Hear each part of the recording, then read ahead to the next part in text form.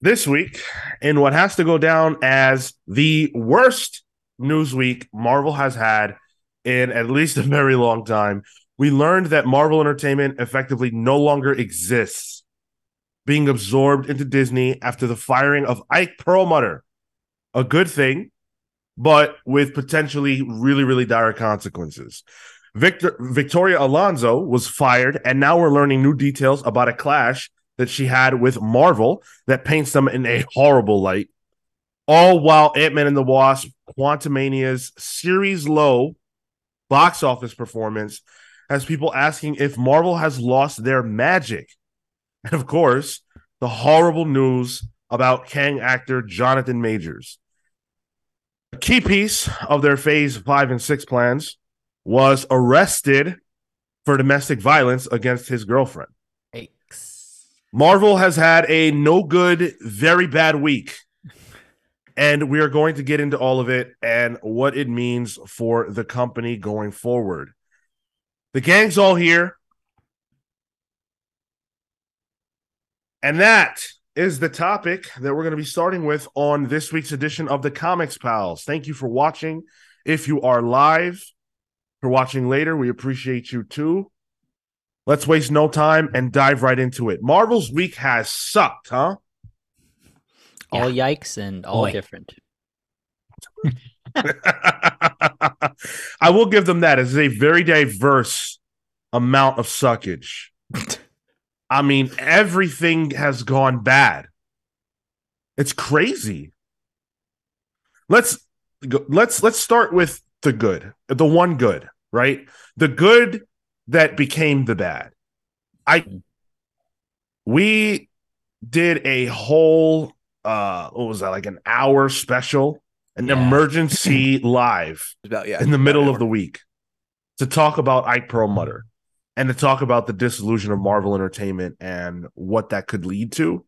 So we won't, talk too much about that, but I still feel pretty grim about that. I did see a report that there was a lot of uncertainty still at Marvel, but I do have something good to report, something positive. Yeah, at least this is coming from Rich Johnston over at Bleeding Cool, and according to him, things are a lot less grim right now than they sound like they are. So I'm going to read just right from his article. A lot less grim than they will be in the future. Right. So this is what Rich said. Quote, there is to be no dissolution of Marvel Comics, publishing comic books out of New York with the current staff. This did not change when Disney bought Marvel, and it isn't changing now. Words like, quote, redundant don't reflect the reality of Marvel Comics or their position within Disney, where they are seen as both valuable agency and a creator of new IP, tested in the comics market, then turning it into movies, TV, games, and more. But they are not a loss leader or a funded research company. The publishing division of Marvel Comics continues to make money for Disney in its own right. Ironically, the kind of thing that Ike Perlmutter made sure of. Marvel remains the largest superhero comics publisher, saw their sales increase during the pandemic, and remain profitable for Disney then and now, and there is no incentive to absorb Marvel within Disney Publishing yet. So it's a great report from Rich Johnston that basically solidifies the idea that as long as Marvel Comics continues to do what it has been doing, it probably will remain its own thing. But Disney does have a publishing arm. So what that could mean for Marvel down the road, we don't know. Potential consolidation at that point is, if you're trying to cut costs, makes sense. Right. That also reads like, let me make sure if I have this reference correctly, but like there is no war in Ba Sing Se sort of thing. Yeah, I've never watched Avatar, but I understand that reference. You're 100% correct. Yeah. It sounds like a PR thing that's like, oh, don't worry, there's nothing wrong. Yeah. We're all good here. It's fine. But usually stuff like this, we don't see stuff happening until at minimum 6 months later. Yeah. Until it's already been worked out on the back end, and then we're seeing it play out, right? Yeah, I agree. who publishes their Disney stuff? Is that also under? I think it's Um, Penguin. yeah, I was about to say, is it? I think it's published by them, but I think I'm pretty sure based on the article that I just read that Disney has a Two book arms. arm to it. Okay, gotcha. Yeah, so Jess has started working at Paramount. And so she works in their publishing division. And through that, I know that Disney sort of has one that's very similar. And Paramount covers like Nickelodeon and like all of their properties, right? So she works on a lot of the Ninja Turtles books and the Avatar books. And there's one other one that I can't think of. But because they're so spread out and weird, it still all falls under Paramount's umbrella.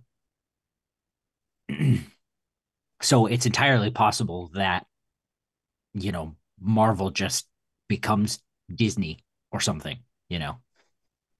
Or Right. they stay, you know, they stay Marvel, but that is, you know, Marvel a Disney subsidiary. Something I've seen has been like potentially just moving the rights to have somebody else publish.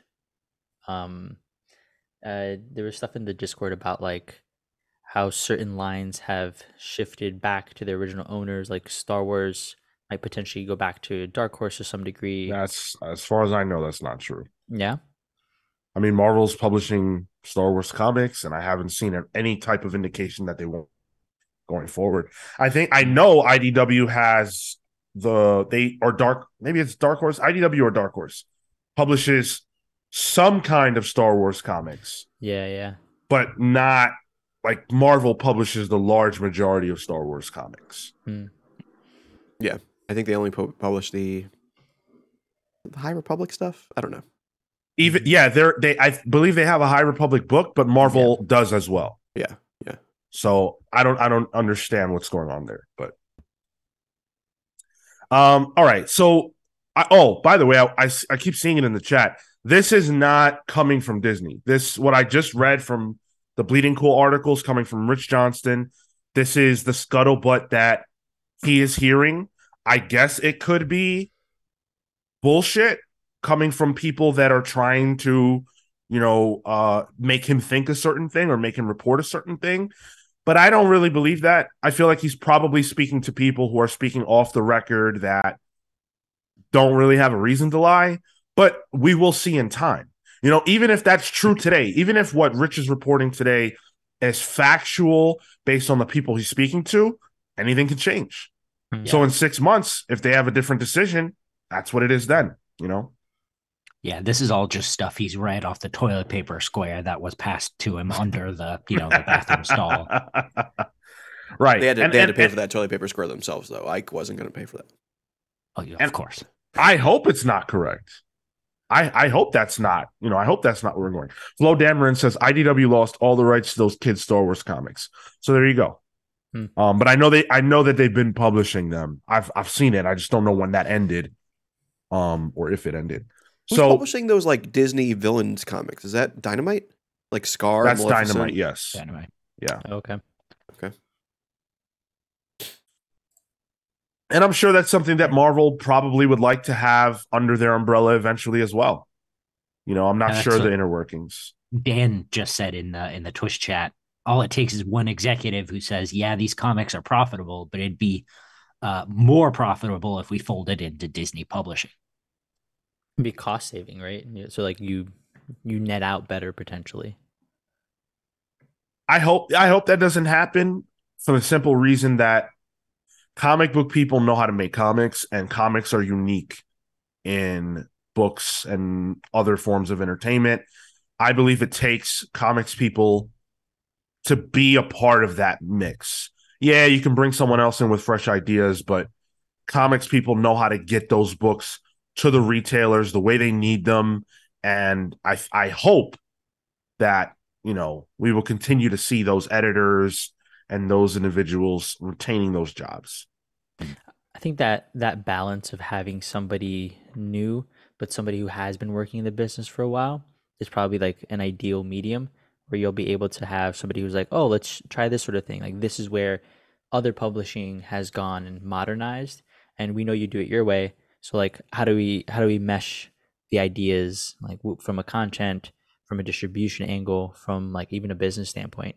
Because I think there are some parts that need to grow, and sometimes you need that outside perspective and force to push a person who already works in the same space to be able to like, oh, okay, maybe this can work. Like we'll try it within the confines of how I know the comic book market or direct market might work. Yeah. And that's something that I think they probably had access to. Maybe this can be a positive thing. Maybe they'll have even more access. Yep. We don't know. In the immediate, I look at DC and I go, ugh, that hasn't been great. But because of the overwhelming success of superhero films, and because Marvel has been profitable, we talked about it on the Ike Perlmutter special. I believe the number was 60 to 90 million that books are pulling in, comics are pulling in on the Marvel Entertainment side. If that's the case, then I don't think there's too much reason to meddle right now today. But we don't know. And we did that show. I want to move on because we have an update on Victoria Alonso. That's one of the other problems that Marvel had. So last week on the show, we talked about the fact that Victoria Alonso's gone, and we discussed how there were two sides of the story. One side is the Marvel side, the Disney side. And of course, rumors, reports from people who don't want their names in articles, such and such, is saying that the reason Victoria Alonso was fired is because she worked on a movie in a producer role where, she wasn't allowed to do that. The movie was called Argentina, 1985. It's very close to her because of her heritage and how she grew up and where she grew up, obviously in Argentina. And she wanted to be a part of this film. She also went to the Academy Awards representing that movie and not Black Panther: Wakanda Forever. That's the Marvel side. The Victoria Alonso side, her people, her lawyers are saying no. Actually, Victoria Alonso was fired because of something we can't say yet, and because of the fact that she apologized Disney and asked Bob Chapek to step up to the plate regarding the Don't Say Gay bill in Florida. Mm-hmm. That's as much as we knew last Saturday. Now we know a lot more, or at least we've heard rumors of a lot more. These two entities are having a public fight. Like they're going at it at this point. And so the Hollywood Reporter on March 28th put out an article that says that the reason, according to, this is what they were referencing, the reason that Victoria Alonso was fired is because, again, her responsibility is visual effects. She was the president, the executive of what's the word I'm looking for? Visual effects. And so she was asked to remove the image of a gay pride, or the pride flag, not gay pride, but the pride flag, from a scene in which Ant-Man is walking down a street, and you can see it in like a window, an awning of a building, of a business. And she was asked to blur that out. And she said, no, I'm not doing that. She ignored the order. And so Marvel went to another house, another effects house, and made them do it. And so in Kuwait, the pride flag was blurred out, and they went over her head to get that done. You blanked out when you said that source. Who is the source on that? This is coming from the Hollywood Reporter, and they're getting this from, insiders. Mm-hmm. Okay. Do you guys believe that? Yeah. Yeah, it sounds very Marvel. Yeah. Very Disney. Like They've been known to will be fine with, removing, editing out gay kisses for the Chinese market, Yeah, this doesn't. Although they did fight it once for China, right? Didn't they fight it for what was it? Shang-Chi or something like that? Black So Widow. they've had a lot of problems with China because of their resistance to China's demands just over the pandemic. They've had a lot of issues. Yeah. I believe there was a problem with it because Eternals has some gay Eternals, yeah. Yeah. And so they've had issues with these other countries. I believe it wholeheartedly. I completely believe that Marvel went over Victoria Alonso's head to get that edit through to get the movie out in Kuwait. I didn't realize it was so important to put a movie out in Kuwait, but okay, that's what they did. Here's what I don't believe. I don't believe that is why Victoria Alonso was fired. Do you still believe the Disney side? I believe that there were several things that possibly contributed to her firing. However, here are the facts we know. We know that she went to the Oscars, or it was the Oscars, not the Academy Awards. I'm sorry. She went to the Oscars. Yeah, that's the same thing. It is? Yeah, Academy Awards and the Oscars are the same thing. Oh my God. All these years, I thought there were two different events. Nope. Wow. My brain crinkled. Amazing. Yeah, right? Thank you, Tyler.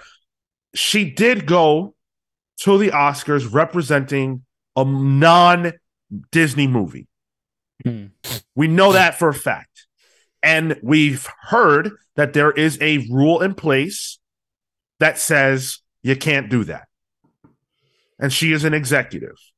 So do I believe that the her saying no to their request is a factor? Sure. Do I believe that it more likely had to do with her decision to go to the Oscars representing another studio's movie, especially Amazon? Yes, I do. Yeah. Yes, I do. But on top of her also calling out Chapek. Yes. I think all of that really builds up. And eventually it's like, okay, something's going to have to happen here. I agree. The reason I left that out is because other people at Disney were doing it too. Yeah. He wasn't very liked, and it was pretty open to a lot of people. Iger didn't like him. Yeah. Well, but I think a lot of that, it can be built upon. I agree. It's set. We're talking about several things now. We're not just talking about one event. Yeah. I think it's like those are like the underlying issues, but they got the gotcha was, oh, you went to represent this movie. Like right. That's the thing where it's like officially I could be upset at this. I can do a thing about that. Because realistically, Disney got what they wanted to get as far as editing out the pride flag in Kuwait. If they have the ability to go over her head, why fire her? If she's so talented, and I'm not disputing her talent, if she's so talented and they need her in that position and they could just go over her head when they want to, why do you need to fire her? Now they're in a worse position than they were in before because Guardians of the Galaxy 3 is coming out and they don't have a head of visual effects. What the hell's going to happen? Yeah, this is twofold for me. There were a round of layoffs coming up. Like she was before the layoffs happened with like Perlmutter and stuff like that. I think like Jeffrey Epstein, head of communications, there was fired too. What an unfortunate name, Jeffrey R. Epstein. I know it's a thing. Oh, okay. Yeah. But like so they it almost seems like a preemptive way of like, oh, we can get rid of another head of something, that saves some money. But also like this reminds me of like worked at Apple, and like there would be like somebody a manager didn't care much for, and as soon as that person slips up once, there's grounds for firing. Sure. Yeah, it's like I can't fire you for the things you're doing, but I don't care much for the way you're doing it. Oh, wait a minute, you did something that was like in the rule book that you can't do. All right, we're going to use that as justification, and then her response is more like, like, oh no, there was multiple reasons. Here's why they wanted me gone. sort of thing. This is kind of what it smells like. Do you think we're imposing American ideals into a separate market by doing that? Doing what? Firing people? No, by banning the flag there, or by wanting to not ban it, like to not blur it out. We're gonna go there. That's Sorry, that's a very, very, very deep subject, and Not the podcast. yeah, Tune into Palling Around for more. Basically, I mean, I have to imagine Disney just wants to toe the country line right. broadly. The only thing I'm going to say about this is this. Yeah. I have no expectations of a business to strive for pushing diversity across the entire world. I really don't. And I don't go to Disney looking for that. So if that's what Disney feels they got to do in Kuwait, I disagree with it. I'm not into that. If those are the market realities in Kuwait, I have nothing to say about it. I wish that wasn't the case because I guarantee you there are people in Kuwait who would have needed to see that. That's all I'm going to say. Yeah. We got a super chat from Atomic Hound. Thank you. You want to read it, Kale? You want me to? Yeah. Sure. Hound says, it's the old adage for Ike. If you go for the king, you better make sure you get home. Alonzo feels like she was on a slippery slope anyway. That's what we say close. when we come for Sean for anything. If you go for the king, you better make sure you get home. If you come for the king, you best not miss. Atomic Hound, thank you so much for that super chat. Really appreciate it. The $9.99 spot. We love you, man. Thank you. And boy, have I missed when I've swung for Sean. Yeah. Marco hasn't made it home often. I'm still on the streets. Damn. Well, that's not all, because Ant-Man 3, flag or not, is the worst performing Ant-Man movie of the series. Surprise. Through this week, as of Monday, the movie has made $468 million worldwide. That's really low. When you compare that to Ant-Man and the Wasp, which grossed $623.1 million. But I want to say this, and I understand, I know how I'm going to sound right now, but I will say this. When we are talking about these numbers, we always have to think about COVID. We just do. It happened, and it still affects people's decision-making as far as going to the movies. People will go see Spider-Man, Black Panther, Top Gun, Avatar in droves, movies that they really want to see. And the other factor is movies that have good word of mouth. Ant-Man did not have good word of mouth. I love the movie, but guess what? The market disagreed with me. According to the market, Ant-Man 3 is not a good movie. And for that reason alone, it doesn't deserve to make more money than the others. I don't think that represents anything about Marvel other than the fact that this movie wasn't good. Because Black Panther did all right. Spider-Man did great. Doctor Strange did great. Yeah. It just wasn't quality, dude. Like it wasn't there for some of the stuff that we've seen in the past. And I think you're right. Like word of mouth would have been much better, and it would have seen better numbers. That's what it boils down to. Like we'll bring up, a Justice League or a Batman with Ben Affleck, and yeah, like some of the word of mouth there was bad, but it was also one of those you got to go see it kind of things. Where this was just actually you could probably miss this one. This is fine. And I feel like Thor was also the same way, but I don't know that it suffered as hard as Ant-Man did. I love Thor. Even that, your middle name's not Market. Mine is. Your parents are wrong for that one, Cal. Hey, listen, can't argue with him. The comparison here, though, is with the other Ant-Man movies, which is pretty funny because, like, those are fine, they I think Sean just saw the slide I made. I'm so sorry. I just saw Tyler slide, and it's the same. It's Boy. Oh my god! It is a poster from Ant-Man and the Wasp: Quantumania of Jonathan Majors Kang he's holding whatever he's supposed to be holding, but it's supposed to an be Ant-Man and the L. Wasp. Yeah. Tyler edited it to be an L. Oh my god, dude, that's so funny. Hold this L. I just think it's they're comparing it to other Ant-Man movies, and I think the issue is that they completely redid what an Ant-Man movie was for this, and I feel like the other two are highly rewatchable. You know, where this one was a slog, and I think Marvel, their numbers benefit from people wanting to watch them multiple times in the theaters. That's true. Yeah, you want people to come back, right? Even in theater, like a large portion of people that make up the box office is going to be repeat visitors. It's also worth pointing out that people clearly love Ant-Man. Ant-Man was one of the characters that people spoke the highest of coming out of Endgame, and I think people were excited for this movie. The buzz about this movie was really high.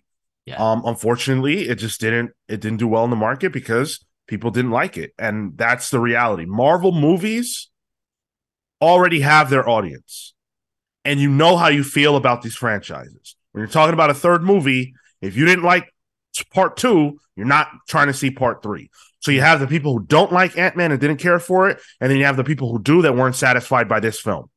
That's it. And then inflation too, especially in the last couple months, has been pinching people. I paid $19 to see Dungeons and Dragons last night for one ticket. That's stupid, bro. Where are you people watching movies? Come out. I went to Queens, Union Square bro. in New York City, so it was $19 for just a standard 2D movie, which was wild. Yo, come by me, dude. We'll go. It's like a nice small theater. Local I've seen business. New York City put out weekend prices that are about $4 or $5 more. Yeah, they've been doing that. Yeah, I mean, I've only just started, going down there to see movies. But, I think Robotters on YouTube makes a good point. I think I agree. It solely feels like a side character project trilogy that's going to diminish over time. Where when they're not the main, Avengers movies, the larger characters, like he is an Avenger, but he still feels like he's supplemental. He feels like a filler episode. The problem for Marvel to that point is they needed people to see this movie, not simply for the box office, but because they need people to see Kang. Yeah, exactly. They need people to see that character, see what his development is, so that they're invested in what happens next. And when you lose that, you lose the reason for people to go and find out what happens next, because people did not see this movie. They should never have put Kang in this movie to begin with. I loved it. I thought that pairing was interesting. People don't agree. Kang should have debuted in a movie that people were more likely to see. Kingdom says, I'm sorry, Kill, go ahead. I don't know. I like it. I think the movie just sucks shit. Ultimately, that's the fact. And I think the pairing of Kang and Ant-Man, it's weird. And I think that's where the film really should have succeeded. I think it worked because it delves with it still connects the larger idea of the quantum verse plus his ability to be able to jump in and around through time, and this exists outside of that. I feel like those pieces were established in Loki, where these things exist outside of that, so that ties in. But yeah, I think ultimately it doesn't stand up to some of the other movies that have come out. I feel like the end of Phase 4 is still peak, right? Like we have hit that peak, and the rest of this has been a very just slow hill to go down, and there've been bumps, but that's it. You mean Phase 3? Oh, sorry. Yes. I want to clarify. I'm not saying I'm saying you put Kang in a movie that people weren't guaranteed to see. That they needed people to see him, and they put him in an Ant-Man movie where the numbers were always modest. They were never insane. And it was a bit of a gamble, and unfortunately it didn't pay off. And I'm not, you know what? We could talk all day about Ant-Man. Let's move on to the part of this that is new to the conversation because A bigger everything else so doubt. far we've talked about. And that is the Jonathan Majors factor. Yeah. So on March 27th, that's actually when Variety put their article out, but this was reported last Saturday, I week. believe. Yeah, last Saturday. Yeah. Last Saturday, it was reported that Jonathan Majors was arrested in New York. He was arraigned on Sunday with several assault and harassment charges. I am reading now from a Variety article. Quote, in the complaint, the unnamed female accuser claims the defendant did strike her about the face with an open hand, causing substantial pain and a laceration behind her ear. She also claims he, quote, put his hands on her neck, causing bruising and substantial pain. So the story is that Jonathan Majors was out in Manhattan or in New York City with his girlfriend. They were at a bar. She saw text messages of some nature on his phone with another woman, and she was angry about them. According to reports, she then tried to look at his phone, and in her doing that, he then struck her and choked her, put his hands around her neck. They were in a cab. They were going home, and I've seen conflicting reports. I've seen that he was arrested on the spot. I've seen that he was arrested in the morning, the morning after. But this is what has happened. Everyone has made their minds up already how they feel about this one way or the other. This is an unfolding story. In fact, just this week, we did get text messages that Jonathan Majors' lawyers have shared from the girlfriend. They're purportedly from the girlfriend. They were shared with TMZ and others. And I will read the texts. From the girlfriend. Please let me know you're okay when you get this. They assured me that you won't be charged. They said they had to arrest you as protocol when they saw the injuries on me and they knew we had a fight. I'm so angry that they did. I'm so sorry you're in this position.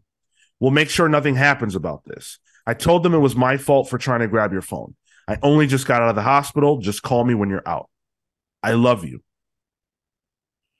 3.5 hours later, that was sent at 9:30 p.m. They just called again to check on me, and I reiterated how this was not an attack, and they do not have my blessing to place any charges or on any charges being placed. I read the paper they gave me about strangulation, and I said point blank, did not occur and should be removed immediately. The judge is definitely going to be told this. She assured this to me.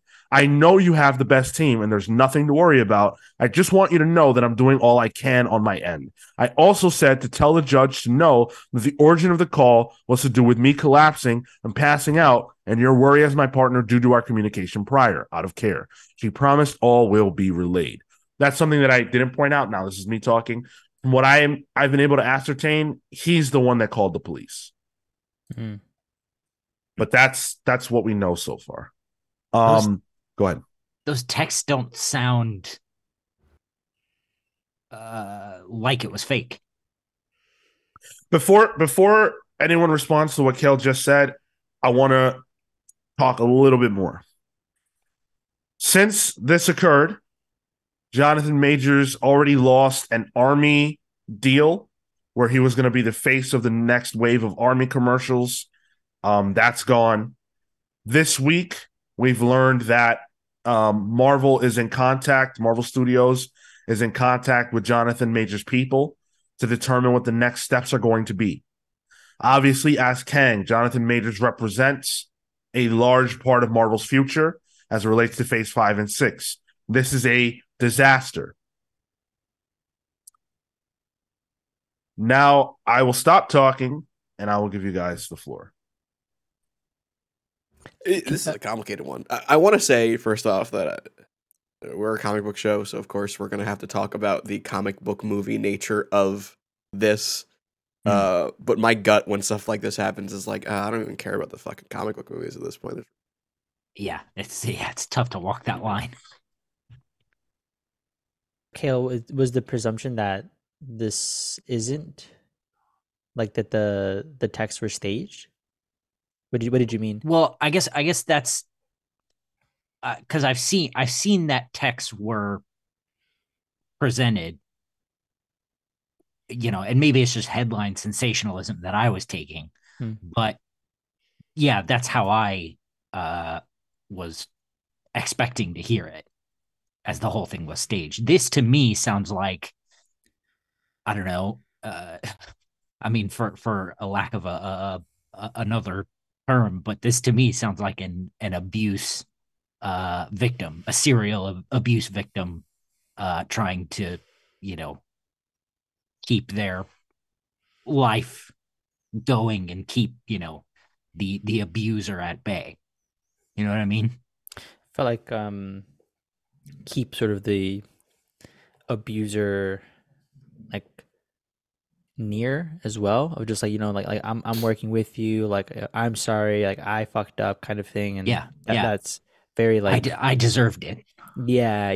That's how it sounds to me. Yeah, that's how I was reading those texts too. It was very much like, give me your I'm phone. Sorry. Yeah. Yeah. Like that's terrible, because that at that point you can also imply some sort of like psychological just manipulation at that point. I mean, if there's physical abuse, there's most likely psychological abuse happening at the same time. For sure. Yeah. So yeah, that's not. These are situations that's a shame, because he is a talented actor. Like I saw him first on Lovecraft Country. Dan had mentioned as well, and I'm like, oh, this guy is he's gonna do good stuff. And then the announcements started to come in, so it was nice to see his rise. And it sucks to now see that this is the way his fall is happening, to whatever degree that might be. But what do you mean it sucks? I mean, if it's real good, yeah, fair, right? Yeah, if it is something that has happened, like good that people have stepped in, it's just a shame.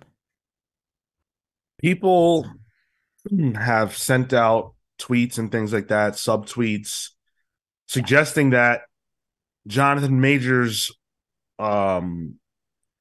abuse of people is a known secret. Yeah. That in New York, amongst, the scene, I guess, people know that Jonathan Majors is like this, and that at Yale they knew he was like this.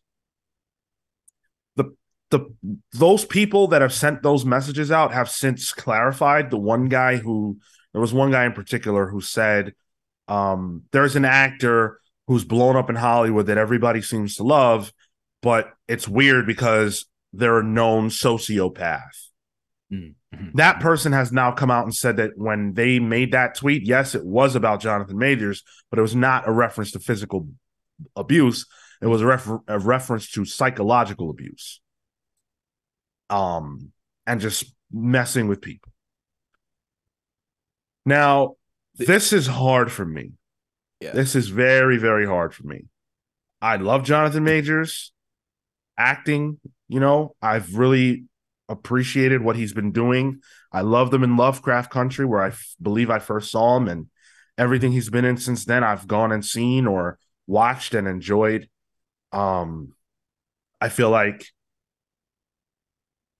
when there's a black actor in Hollywood, a male black actor, I immediately want to see what they're into and what they're up to, and they become aspirational, because it's like, wow, how rare is this?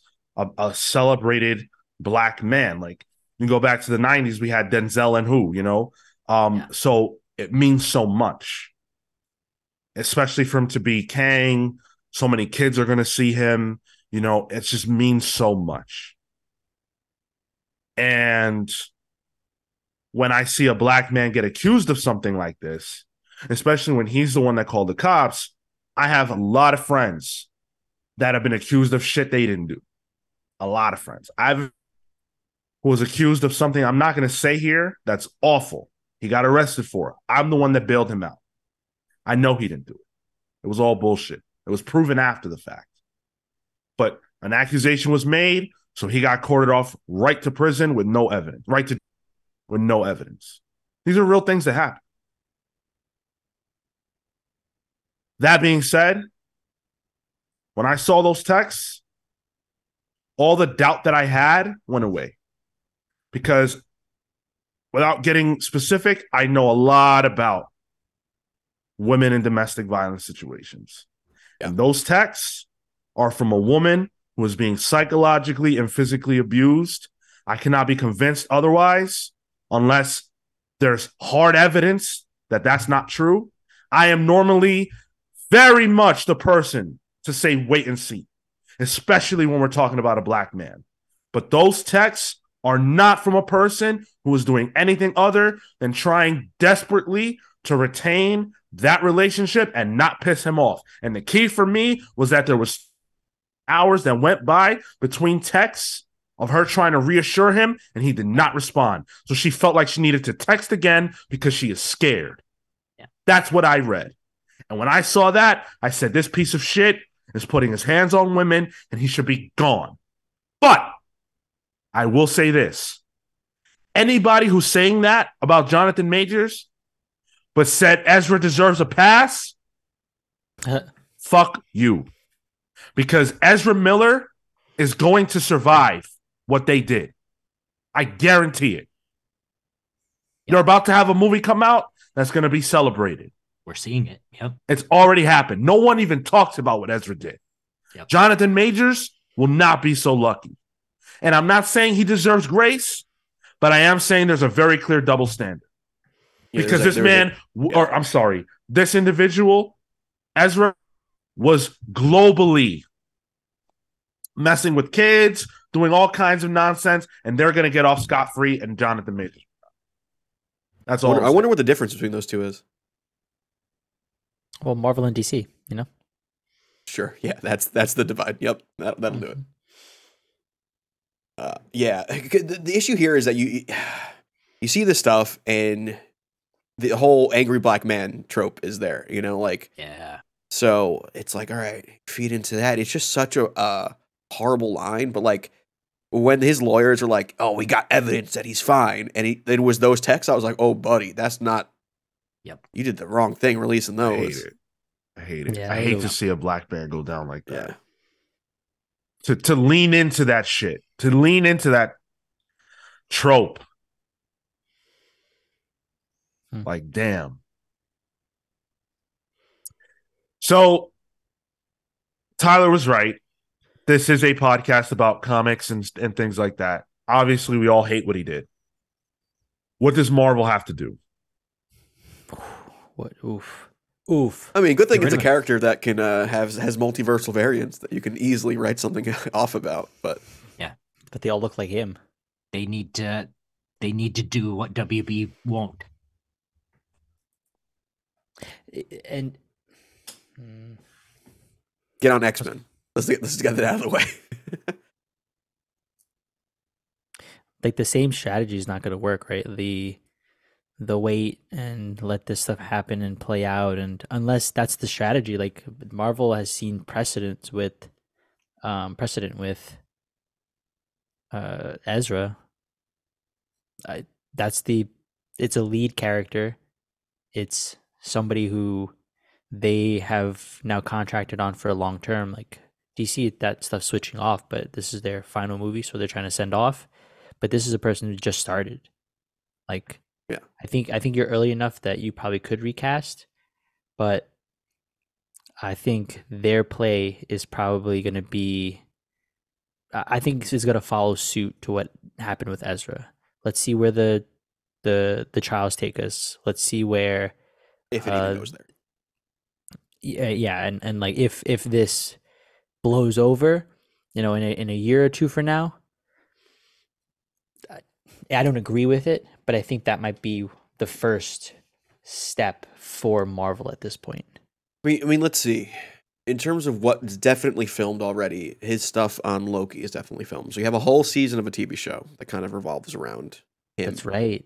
Outside of that, Kang Dynasty's only in its writing phase. Everything else that's coming out doesn't necessarily need to involve Kang. I don't think they're fully out of the realm of possibility of just like, all right, shift away from Kang, because they technically killed him off already.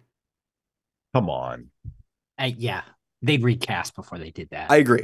I'm just saying like that. I don't think that's also out of the realm of possibility. Like, just all right, watch it away.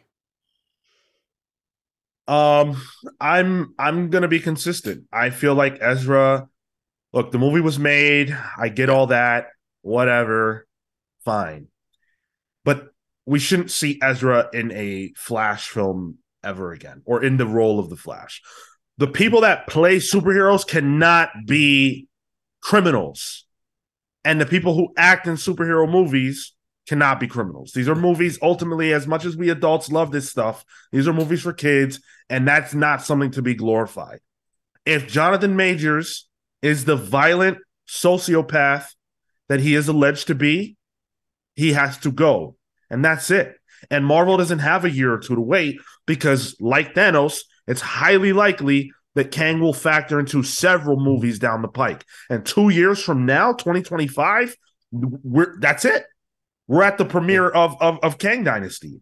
So they have to move within the next few months. They have to make a decision.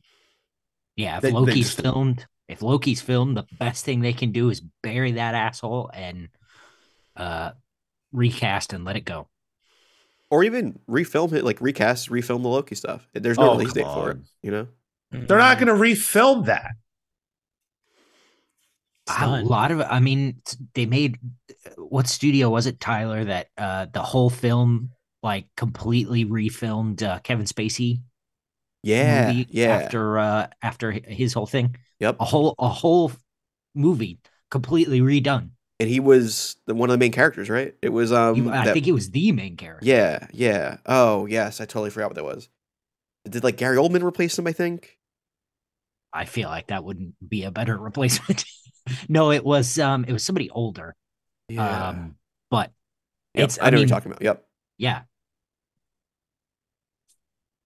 For a television show that has literally no promise of return on investment, that's just a literal money sink to bring everybody back. Oh, sure. Yeah, that's why I'm saying. But at that point, let Loki come out, bury it, and fuck it. They're going to throw the money at this problem anyway. You might as well figure out a way to cut your losses long term.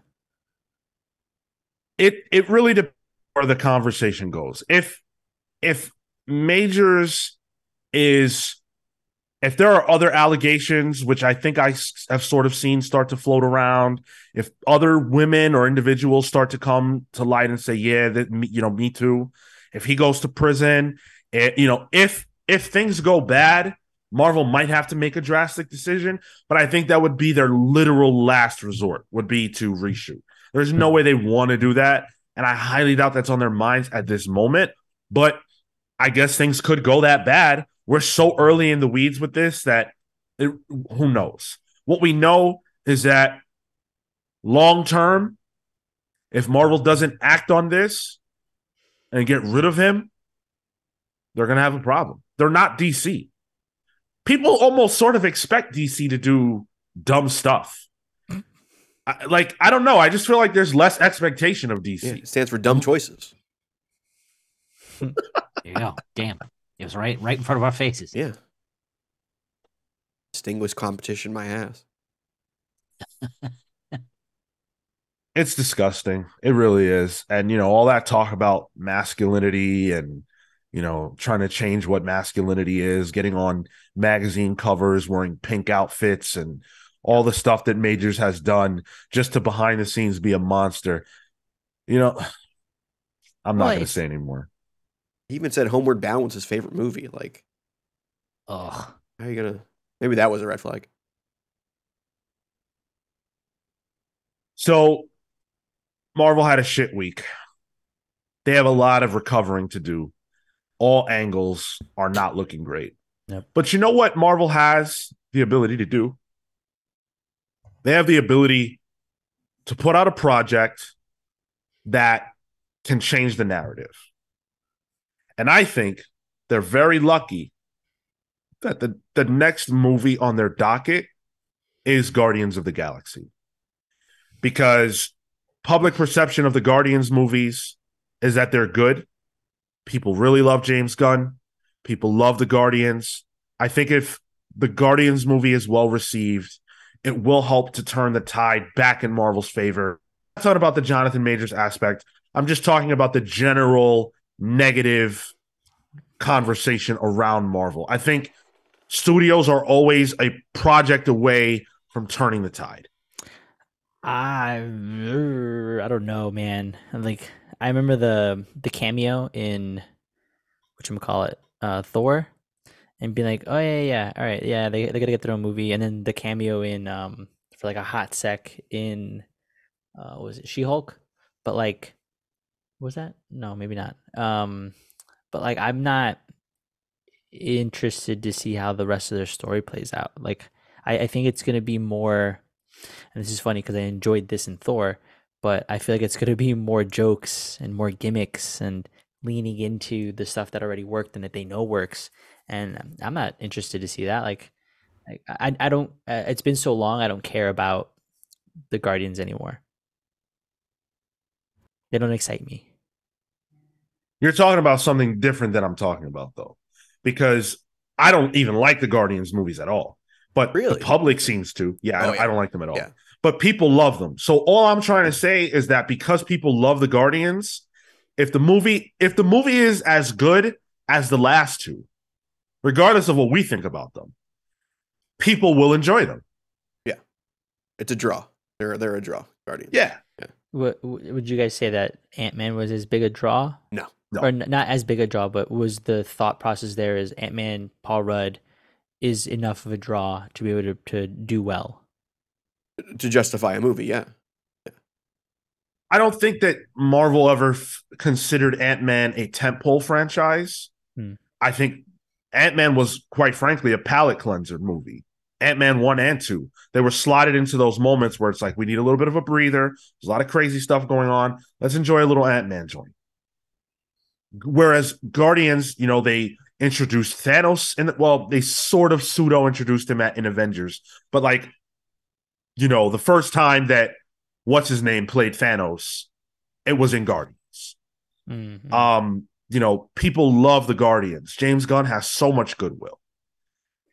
I think that's where they can win us back. Not just for the bad PR, but for the general negative feeling about Marvel's movies. I think I'm in that just general negative space of the franchise where especially coming out of Ant-Man, I'm like, all right, I think I'm back in like a mini fatigue. And that's a me thing. I don't think I'm extrapolating that to the larger like zeitgeist for it, but I think there are people that will be hesitant to show up immediately based off of the last slew of movies that might not have hit for people. I think that's true, but I think word of mouth is key in all situations when it comes to movies. Maybe the day one isn't great, but I think people react highly to reviews, Rotten Tomato scores. I think if the movie appears to be good, people will go see it. We're going to review it, yeah? Of course, yeah. Atomic Hound says, who stands to benefit more from Guardians, Marvel or James Gunn in his new role? That's a very interesting question. I think it's mutual, but I think Marvel benefits more. Yeah. I think if the movie is good and well received, then it will help the part of what's happening at DC that James Gunn has no control over, which is the movies that were already filmed that people apparently aren't interested in. That will say, hey, yeah, you guys thought Shazam sucked and, whatever about The Flash and Aquaman, but my movies are still good and you still like them. I've got magic and I'm bringing that magic to DC. And I don't think the general public even knows that's a thing right now. I think that won't even happen until, once the trailers start coming out for whatever James Gunn, produced or directed thing. And it's like, from the guy who brought you Guardians of the Galaxy. Like, that's when people will really start, putting those pieces together. Like you pull someone out, out of a movie theater and you'd be like, oh, what do you think of James Gunn running DC? I'm sure it would be, lights on, no one home. Nobody cares about that. Like we do because we're tapped in, but the general people don't even know that's a thing. Dan literally commented that as you were saying that from the director of Guardians of the Galaxy. Yeah. All right. Marvel's got to do something. We will, of course, see where all of these threads go. But they've got to make a change, and they've got to do it quickly. Hopefully they do, because, like comics, the movie industry is benefiting a lot from having Marvel films there and being successful. I think they've been a factor in re-sparking, theater going and things of that nature. So, for Marvel to be on a downward trend long-term would not be a good thing for film. Not in my opinion. I thought Tom Cruise saved film. Yeah. Boy, did they put out that movie at a very safe time. Whereas Marvel sacrificed Black Widow to the theater gods to try and spark something back up. Marvel loves to sacrifice their women. Black Widow, Gamora, sacrifices. Damn. All right. We've got a lot more show to do, if you can believe it. We've done an hour, and we have a lot more to come. Thank you, everybody that is with us. We appreciate you. If you appreciate us, hit the like button on YouTube if you're watching. We've got a lot of ways you can support. We appreciate all super chats on YouTube, as Atomic Hound did earlier. If you're watching on Twitch, we appreciate subscriptions over there. You can sub for free with your Twitch Prime subscription. It helps us out. It puts shekels in our pockets, and it costs you nothing. So we appreciate that. The best way to support this is patreon.com/thecomicspals, where for as little as $3 a month, you can support your boys, and you get access to our exclusive content over there. Kefis, I see you, brother. Thank you so much. Yeah, it was to Plan 3 Kingdom gifted a sub. Okay. Thank you. Yeah. Thank you for the gift to Plan. Appreciate that. On Patreon, you get our newsletter. You get access to our book club vote poll. You get access to our exclusive show over there, Palling Around. And in addition to other things as well, you get access to a superhero or a supervillain nickname and a shout out on the show. So I want to say thank you very much to Thunderstruck, Rebecca Alejandro, the Night Stalker, Harris Dajinsky, Brian Demolisher Del Pozo, Random Rocio, Kefis the Incorruptible, The Great Destroyer, Hyper Viper 89, Momentum, Mike Elliott, Starcross, Catherine Stars, The Hound of Justice, Atomic Hound, Dan the Truth Trudeau, and of course, Joel Justice. Thank you all so much to our $10 a month subs. We appreciate you. $10 or more a month subs. We appreciate you and what you do for us. Book club. We've got one coming out on Tuesday the 2nd, or Tuesday the 4th, rather. We recorded the Far Sector book club. Far Sector was voted on by the listeners. We talked about that. That was very good. Come listen to that conversation. If you're a patron, that is already available thanks to Tyler's good deeds. It's thanks to me not looking at a calendar correctly, but yeah. For everything else, we've got a link tree. So click that. In the description, we've got everything you can imagine. Join our Discord server. Yeah. We're always having great conversations over there. You might notice, it's a little late, I guess, to bring this up, but you might notice we are on. It is not 1 p.m., and we are not sitting with Geoff Johns. That's because he's coming out right now. April Fool's, guys. So it was not an April Fool's joke. I swear. It wasn't an April Fool's joke. Geoff Johns is still coming on the show. Geoff Johns. The only joke here is Sean's calendar keeping skills. Geoff Johns will be on the show April 8th at 1 p.m. Eastern. And we will have him. We'll be interviewing him. Everything that we've said is true. The only thing that was screwy was the date. I take ownership of that. Jeff Johns is currently at WonderCon, MegaCon, one of those- MegaCon Miami. Orlando. MegaCon. Yeah. Okay. So we will be speaking with that gentleman next week. That also means that it is still possible for you to submit your question or comment for Jeff Johns to be entered into the Jeff Johns Geiger giveaway. All you have to do is be a subscriber on YouTube, which is free, a Twitch follower, which is also free, and submit to us for Jeff Johns anywhere that we can see it. We will take that comment. We will add your name to a randomizer. We will answer the question of who won the giveaway live with Jeff Johns next Saturday, and we will send a Geiger trade to your door or wherever it is that you get your mail. That's simple. Your hovel, your shack, your hut. And delivered by an Amazon employee. Yeah, or Marco. Well, Whatever strokes your fancy. Is that no, tickles your fancy. You could stroke your whatever fancy, too. strokes it. Yeah, Uh-huh. yeah. To plan wants to know, how do we send the questions? However you Uh, want.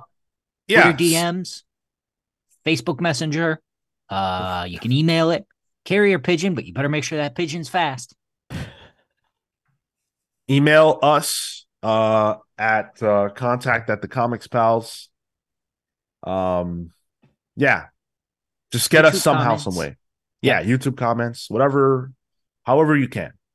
Twitch chat. I'd rather not. That'll be Except- tougher. That'll Yeah. be tougher. All right. Listeners have had a lot to say today already about all of the Marvel stuff that we've been talking about. I love it, Tyler. Tyler getting ready to read a barrage of comments. Me.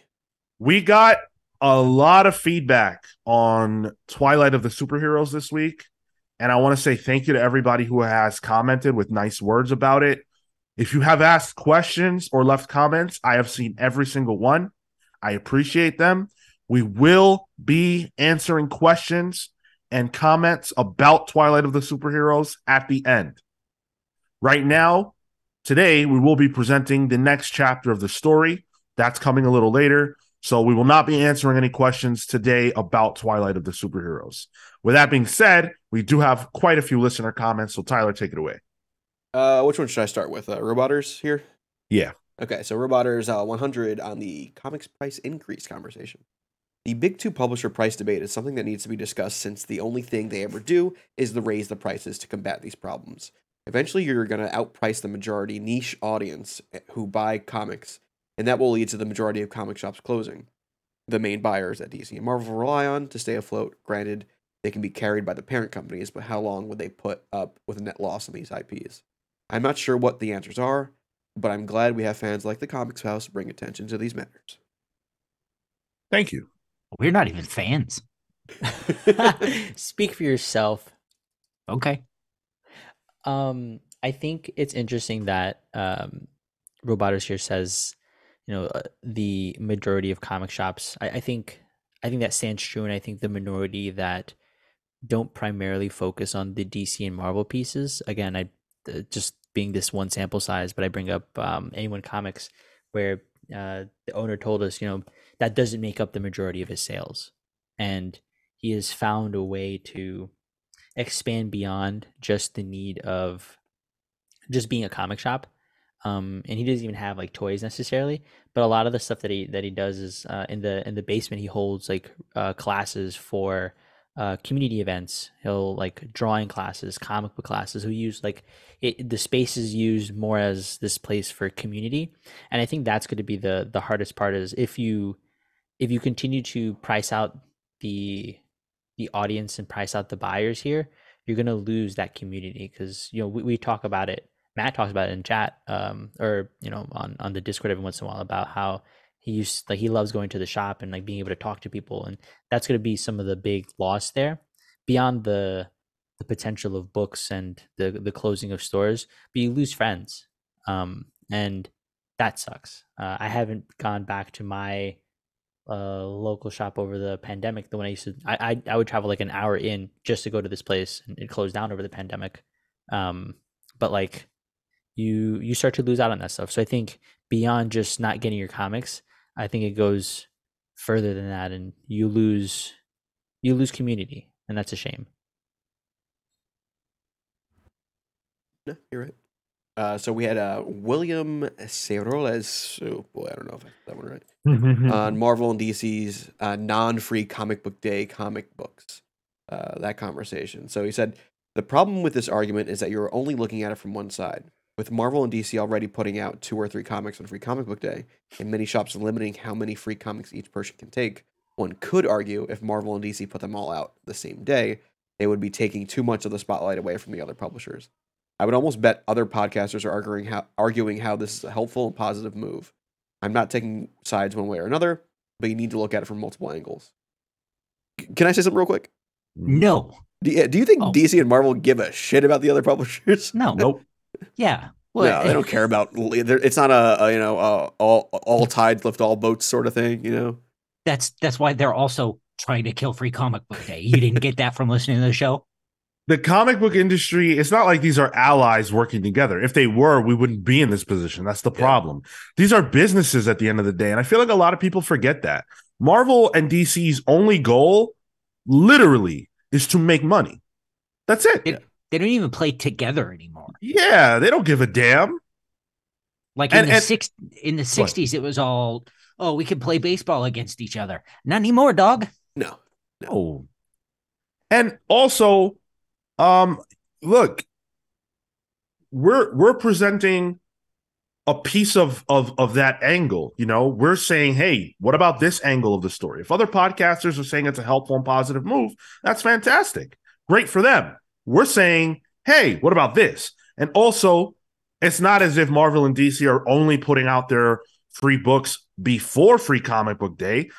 There was a book coming out 10 days after Free Comic Book Day. So how does that bolster Free Comic Book Day? It doesn't. It has nothing to do with it. Yeah. I don't know. I think I remember disagreeing with you guys on some of that stuff. So. You very much did. Too. Well, you know what? Did you write that? Is that your come comment? here for diversity of opinion, guys. Yeah. I don't come here for that. Hey, Kale. You're a lovely human. Like a Mephisto's advocate over here. Oh my God. I'm so glad before we move on. To Plan Kingdom points out, also, you guys predicted the downfall of E3. Free Comic Book Day is in a countdown.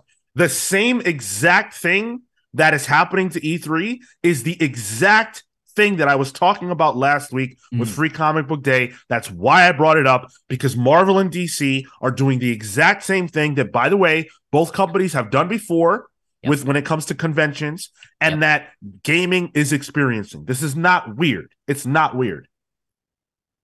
RIP E3. Word. Yeah. Sean, you want me to get to the next one there, Please. or should I talk about the other comment that we had? What do you mean? Because you had the Batman question, and then we have Sylv's comments here.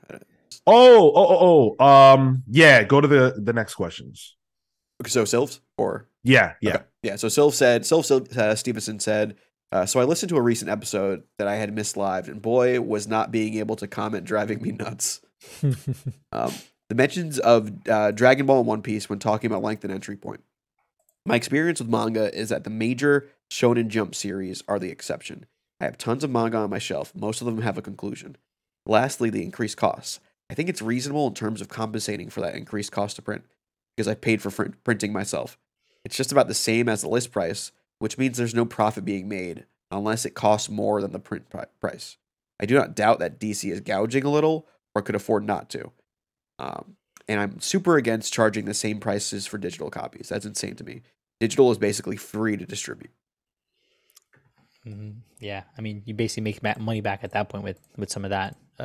Depends on whatever percentage you give to the digital publisher, but yeah. Which a lot of their digital publishers are in-house, if we're talking Marvel Unlimited and, DC Universe. The problem that I have with that argument is that you're comparing comics to itself, in the sense that you're saying the price is fair because prices for the publishers are going up, and so they need to charge more. But when you compare comics to every other form of entertainment, it is extremely overpriced. It is not value compared to what you're paying. And it's insane, actually. And there, regardless of how anybody feels about it, right? The fact is that you price people out every dollar you raise the price of comics. It is what it is. And so we're asking, when can you stop doing that? When do you alienate, the bulk of your audience by outpricing them? I am at the point where I don't want to spend $5 on comics. I just don't, especially if it's a comic that I'm iffy on. If it's something I genuinely am over the moon about, yeah, okay. But if it's a test book, if it's a new #1 that I'm unsure about, kick rocks. And that's what a lot of people are going to feel, and they already do. So it's really more, the impetus is on comics to figure out how to cut costs and how to not keep rising them, than on the audience to accept it. We don't have to. Yeah. The fact with comics is that it is such a smaller price point compared to most media, but because of that, the percentage of increase is greater. Right. So I also feel like people get more of comics than your average. Yeah. The only equitable thing I can really think of is like TV. But even still, like the cost of that is sort of baked into streaming or whatever. You're not paying for an individual episode, right? Much more piecemeal. Yeah. I think to So's point though, I think comics inherently are just an expensive medium to produce. Yeah. As opposed, like, by percentage of people that they're in consume. I agree with that. But again, these are things that publishers have to figure out. Audiences are going to go away. It's just a fact. How can you say someone should spend $5 for 22 pages? Bro, and they've even knocked down the stock quality. I noticed that in all of the books again this week. When we pulled them, I'm like, oh, that's right. It's different quality. Bro, I'm about to be reading on my iPad if I want to see the vibrancy of color here. DC shit is like that. And people said I was nuts, but that's how DC comics are. Yeah, I felt that when I was looking at Doom Patrol. I'm like, oh, yeah, this is what it's like. Pretty quick change, Marco. Sorry. Marco, get one of those paper-like screen protectors for iPads that has like texture on it that feels like paper. Mm-hmm. Yeah. Also, I wanted to say, I know that Silva's a creator herself, so she's definitely sensitive to that. And I think people are a lot more lenient about the price of a comic if it's coming from an independent creator versus a big publisher. I'll spend $5 or $6 on a single issue from a creator at Comic-Con. I've done that a million times, but I'm not wanting to do that for a comic book publisher. Like, at scale, you should find those efficiencies, and it's questionable as to why you're not there and find those efficiencies. Yeah. Especially when you're printing in bulk too. I feel like there would be. Exactly. You get discounts for that, where like Silva's probably paying, whatever on the dollar basically to just get a certain number out, where these guys can buy in that larger quantity. It's not the same. It's wholesale. Yeah. Just to add and really emphasize this point, Sylv is also printing her own comics. Yes. Right. Yeah. Like her own comics. Nobody else's, and I'm not emphasizing that for us. I'm emphasizing that for the audience. Like, that's, that is, even as a creator, that's massive. Yeah. She said before that she's, worked overtime and has had to fund her comics by working herself to the bone for that. So, and chill in the chat, Chillmonger, who has a great, you guys should also check out, says, when all $5 go to the creator. Exactly. If I knew for a fact that my $5 were funding the people whose work I just read, I feel a lot differently about it. I don't actually care to fund Marvel specifically. That's just how I feel. Yeah, at a con, I'm more likely to grab creators comps than I would be, going to Midtown Comics booth or something. Yeah, so. Sure. Real quick before we move on, I did want to shout out for Atomic Hound, Power Comics in Green Bay, which is his local comic book shop. So if you're in the Green Bay area, check that out. Sounds pretty cool. Green Bay is that like essentially socialist football team, right? The Packers? Yeah, they're all fun. It's all funded by the people. Yeah. And Tyler, we can skip the next one, okay? Okay, so want to get to the Batman one? Yeah. All right. So a little fun little question for you. And this was by the same guy who came out with the DC. Yes. I'm trying to get his it was by Martin Sanchez on Twitter. He had this interesting question. Who would make Batman's Sinister Six roster and who would organize them? This is a fantastic question. I think Batman lends himself best to this kind of thing because obviously he has, arguably the best rogues gallery in comics. I've put some thought into this. I think that when you're talking about a Sinister Six, it can't just be the heaviest hitters. It can't just be the literal A-list of Batman's villains. So I'm going to go a little bit of a different route. And I'm definitely going to take inspiration from the actual Sinister Six. So here's how I go. I go Catwoman right away because this team will need someone who can mess with Batman's brain. And also, you can play with the idea of, is she in this to help him at the end of the day? Is she going to switch on them? Or does she really want to stick it to Batman? So I think there's a lot you can play with there. I also go Clayface, not just because Clayface is one of my top 5 Batman villains, but because Clayface can serve in the role of a chameleon or to a far lesser degree, a Mysterio, where he can present Batman with situations where he doesn't know what's actually reality. He doesn't know who he's actually talking to. He doesn't know if what he's seeing is the real thing. And Clayface can do that. So I would also add Clayface to that team. Similarly, I think Scarecrow, because Scarecrow is another Mysterio-esque villain who's going to mess with Batman's brain. Batman can't be challenged by the majority of his enemies physically, so you need to have the mental. I also want to throw out Two-Face. I think Two-Face would be a great part of a team like this. I don't think he's the mastermind, but I think he has to be there. Oh, okay. I also put Riddler on the team. Mastermind? Interesting. Not the mastermind. I do not put Riddler as the mastermind. I think Riddler's yet another one who's going to set traps for Batman and make his life a living hell. The mastermind is the person that will be the 6th member. To me, that's Bane.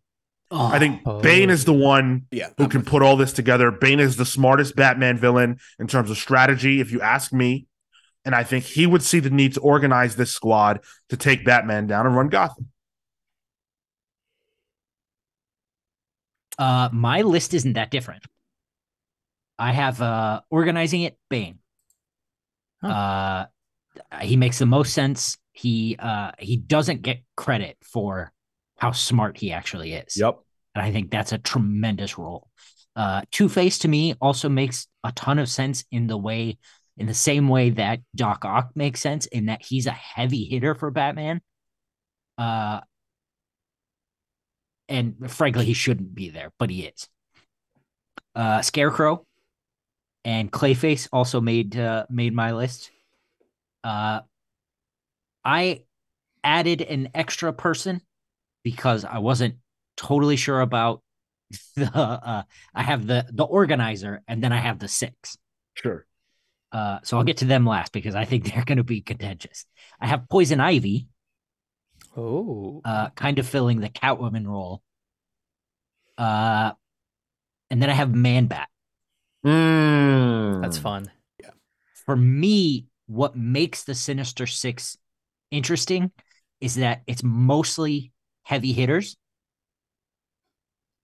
And then there's one that's not and really shouldn't be there. And for that, my last person is Maxie Zeus. What? Okay, good pick. Whoa. That's fun. Wow. Wait, and who was the organizer? Bane, right? Bane. Okay. Yeah. Is he in it, though? Is he fighting? I think it would depend. Okay. I think he'll, I think he'd be the big boss for sure.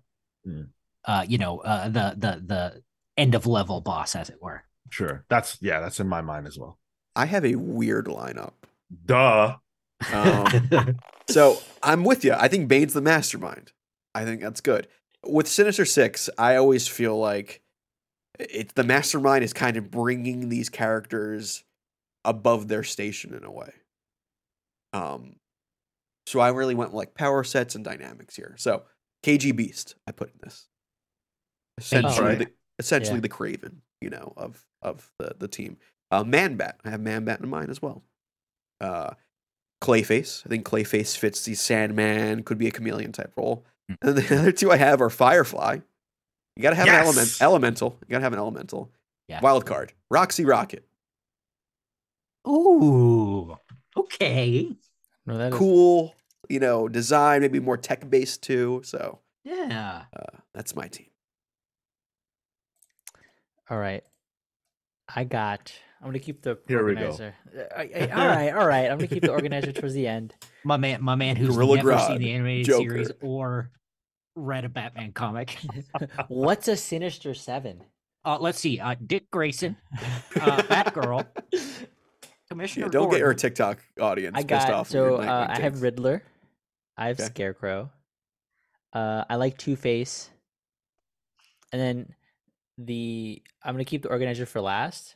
I have Penguin to be like a front man for being able to communicate throughout like the underground, but it's a poor interesting. system. Typical Sinister Six move. Yeah. Bane as a lieutenant because he is smart enough to be able to organize people, but not be the ultimate bad. The final organizer is Hush, who is controlling. Oh my god. Okay, go ahead. Because he has that personal relationship, and so can use Bane as the like person to delegate that to and execute based off of his knowledge and pass it off via Penguin to the people that need to know what to do. So we just identified which one of us only knows Bane from Batman Forever, right? Well, Batman and Wait, Robin. why? but yeah, Batman and yeah, Robin. you're I'm right. sorry. Hush is gonna lead Bane. Yeah. My man has only Nobody read leads Hush Bane. one. Nobody leads Bane. What the fuck? What? Yeah. No, not yes. No. Bane is all ego. There's no way he is someone's number two. never. Yeah. You don't think Never. that's good? That's good drama. How could you just said Hush is the leader? What's the Yeah. drama? Bane would never even accept the position. He would probably kill Hush and take over. There's your drama, I guess. Leave it to Marco. But I will say, a Joker. You will say what you cut out there for a second. You cut out. Oh, sorry. Hats off. None of us said Joker. He doesn't Yeah, work in a team yeah. dynamic. Duh. Yeah. For me, my methodology was just if you can think about the animated series, just about anyone outside of Joker, Right. and you just cherry pick any random episode of the animated series, you probably got a decent candidate. I think that's fair to say. I think the majority of Batman's rogues are used to each other and can work together, and we see that a lot in the comics. Mhm. Yeah.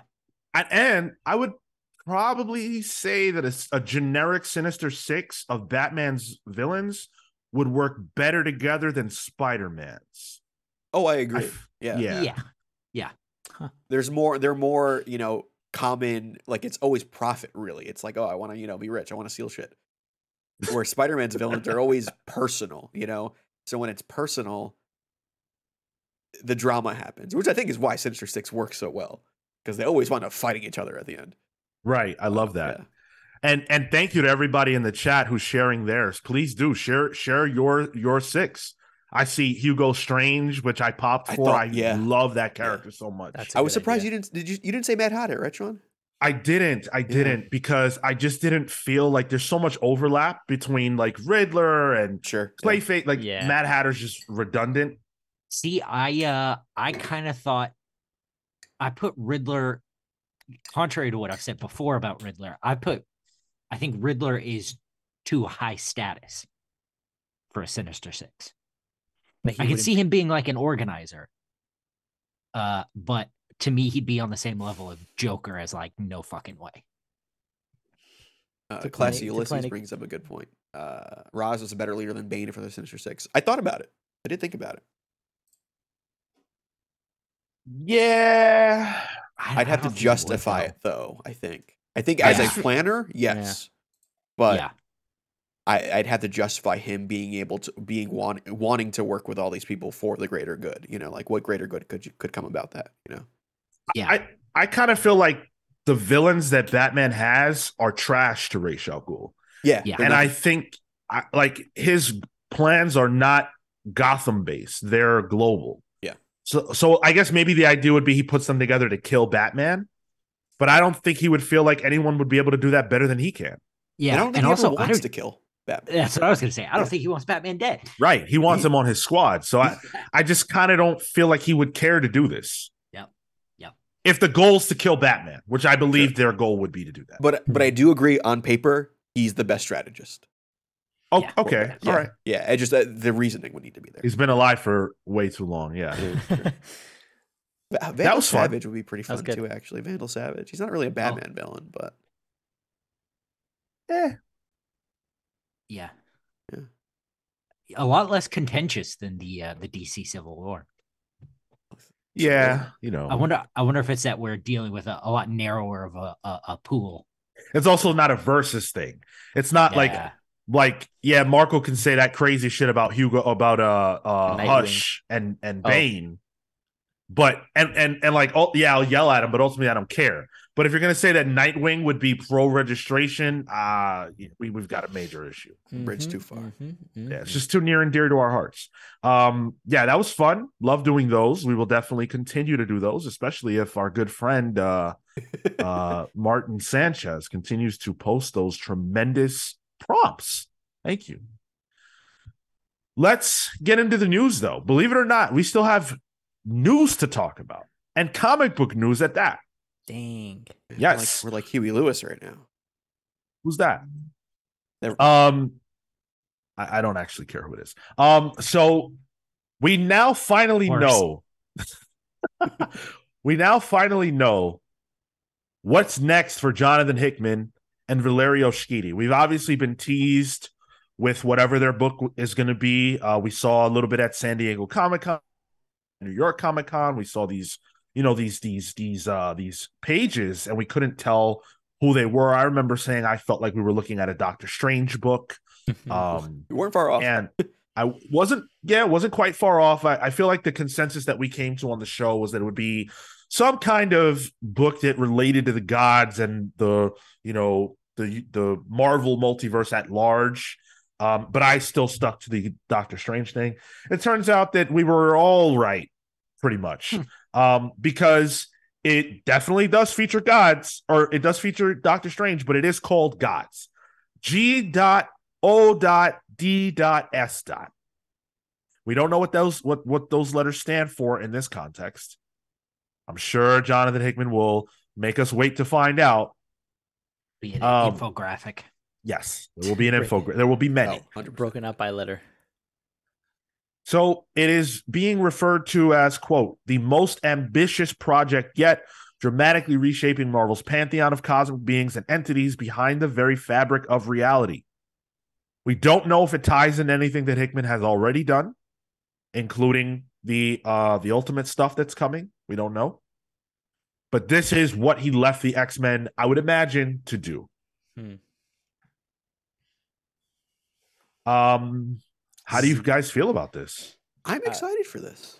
Yeah, I think this Yeah. pretty much confirms that fan theory that came out once the concept art came out. That this was essentially a personification reimagining of the cosmic entities, like Chaos and Order and Living Tribunal, maybe. Which made me think of stuff like Wick Div or American Gods or It is Sandman. Yeah, so that it's a part of the Marvel universe that doesn't really get touched on. So, sure, Hickman's doing it, and this is like he could say he described this as like he had two Bibles at Marvel. He had the Hoxpox, and he had this in the incubator, and this is finally that. So, yeah, the Sheedy art looks good. I gotta say too. So. Dude. He's very much the big idea guy, and I Sure. appreciate that this is like a large concept dealing with these large concepts. So that just seems like his bag. I'm confident that this is going to be good stuff. So I'm super excited for anything that's going to be coming here. Plus, got Sheedy on art and Marta Gracia on colors. Let's go, dude. Easy. Crazy. Sean, you know this feels like? It feels like his shield work. Yes. Which that's why I love you. That's where my mind went. My mind went right to like Da Vinci and Tesla. Yo. Yep. Just like a little off the beaten path kind of Marvel stuff and underrated stuff, I gotta say. Even Secret Warriors. It reminds me of Secret Warriors in a sense, which is one of my favorite Marvel books of all time. Yep. I have the omnibus. I use it for bludgeoning people who enter my house. Well, I'm glad I got out of there unscathed. Yeah. Hale, what are your thoughts on this? Oh yeah, I'm looking forward to it. That high praise coming from Kale. I mean, what else am I supposed to say? Like, fair enough. We didn't get anything. It's Valerio Sheedy and Marta Gracia. It looks good. Great. How do you guys feel? Go ahead. Oh, how do you guys feel about Valerio Schiti as a main event level Marvel artist now, with Empire under his belt and now this, and obviously Inferno? Well deserved. Yeah, he was not the problem with those books. Yeah. No. So, yeah. He's been up there for years. Even like his work on Slott's Iron Man, which is like 5 years back at this point. Like he was always like kind of like the fill-in guy, or the tie-in guy, which I always felt like, oh no, this guy's good, Slott's Fantastic Four as well. Yeah, I'm happy to see him kind of get the push here, to bring up a wrestling term, appropriate for this weekend. But yeah. Oh yeah, that's right. Yeah, I'm pumped. We will learn more in May, because on Free Comic Book Day, on May 6th, we will get a preview of this in the Avengers X-Men #1 Free Comic Book Day special. It will give us a preview of Gods. We will see the main cover and variant cover and everything else down the road. So we're just going to get a little taste on Free Comic Book Day. How much you want to bet that the taste that we get is just this motion comic trailer in comic book form? Yeah. Probably. Speaking of getting a taste, Blade is getting his first bite at the apple of a main series in over a decade, as Marvel prepares for the Blade film to hit theaters. Marvel is getting a Blade book out ahead of that. So Blade will be the star of his own show in July. Get this. Brian Hill, one of my favorites, from American Carnage, from the Killmonger book, which was so good. That was Juan Ferreira on art as well. Yes. Yeah, great book. So good.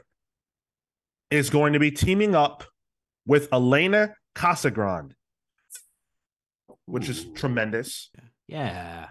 This is a hot team. If you guys remember our interview with Kelly Thompson, Elena drew Black Widow, I believe. Yeah. Yep. Mm-hmm. Yeah. Nice to see her take on another black character. Well done. So this is the solicit. Marvel's slickest vampire hunter returns in a brand new ongoing by Brian Hill and Elena Casagrande. True evil is patient, and a dark ancient power has been simmering quietly for centuries.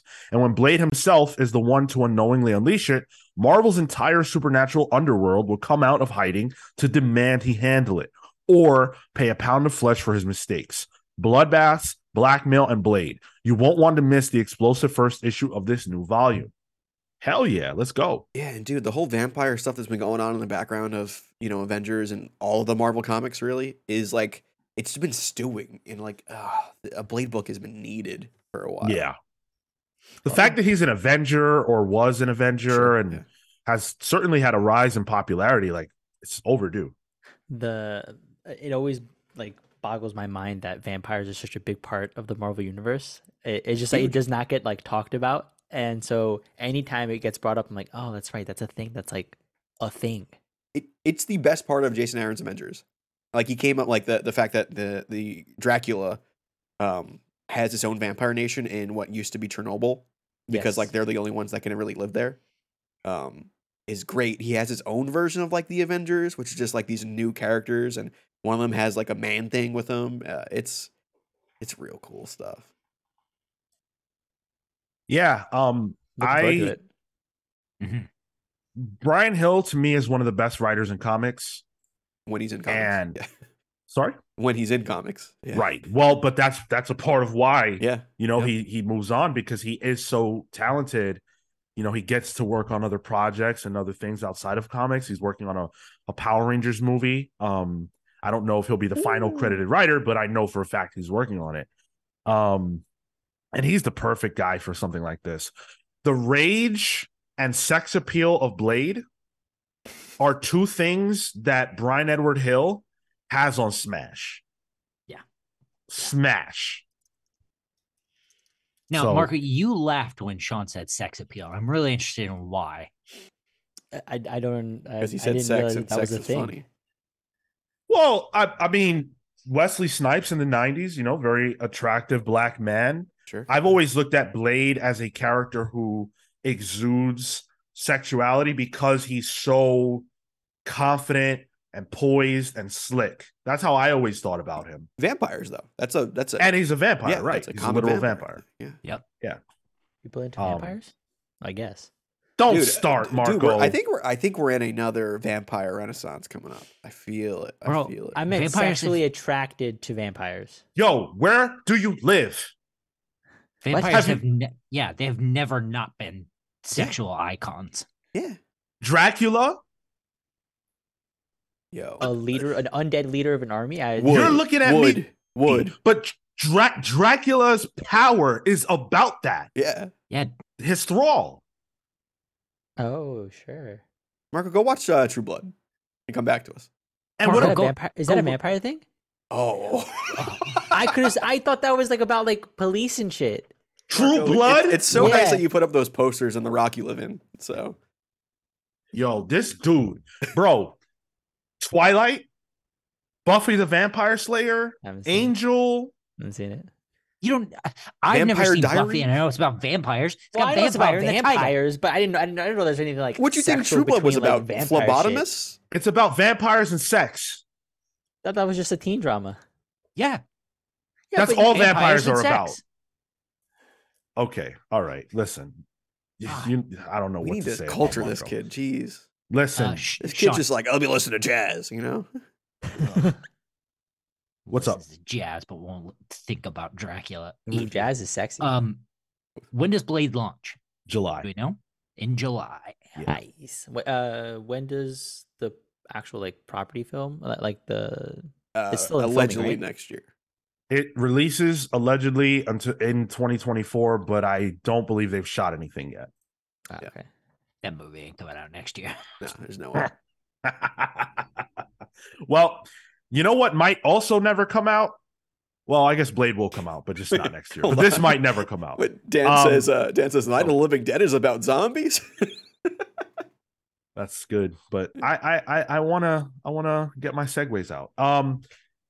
Clayface movie, if you can believe that, I don't. is in the rumor mill because Mike Flanagan allegedly pitched a Clayface movie to James Gunn and Peter Safran. Hmm.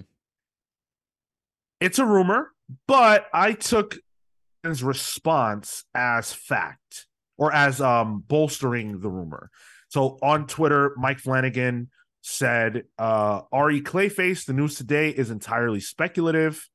When or if something like that ever becomes real, I promise I will tell you guys."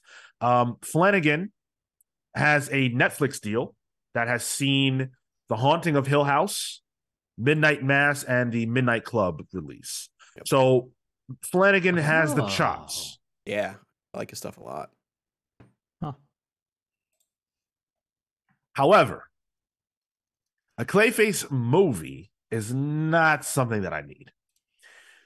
I think that Clayface is a character who's overdue for the big screen debut.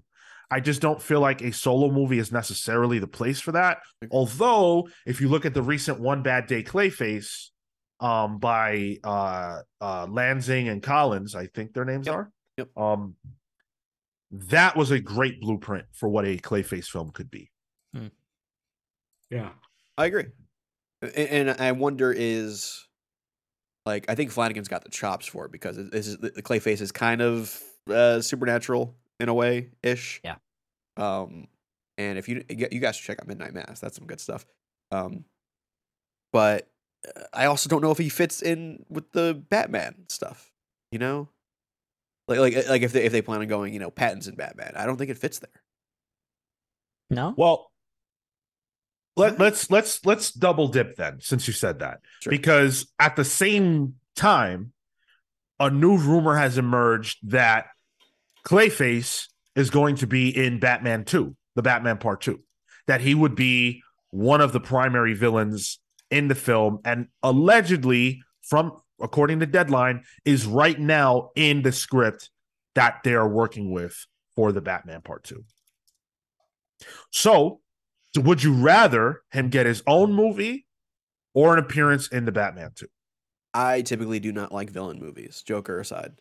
I'd rather him just, maybe be a standout part of the Batman 2. Yeah. It just makes more sense, I think. I'm going to go on a limb here. I'm going to say I think I'd rather see a Clayface standalone movie. Ah. If they do it right, do it like a horror film. Yeah. Where the monster is a Clayface shapeshifter. I think that could be really fucking good. Oh my god. It's the thing dude. in 1950s Hollywood.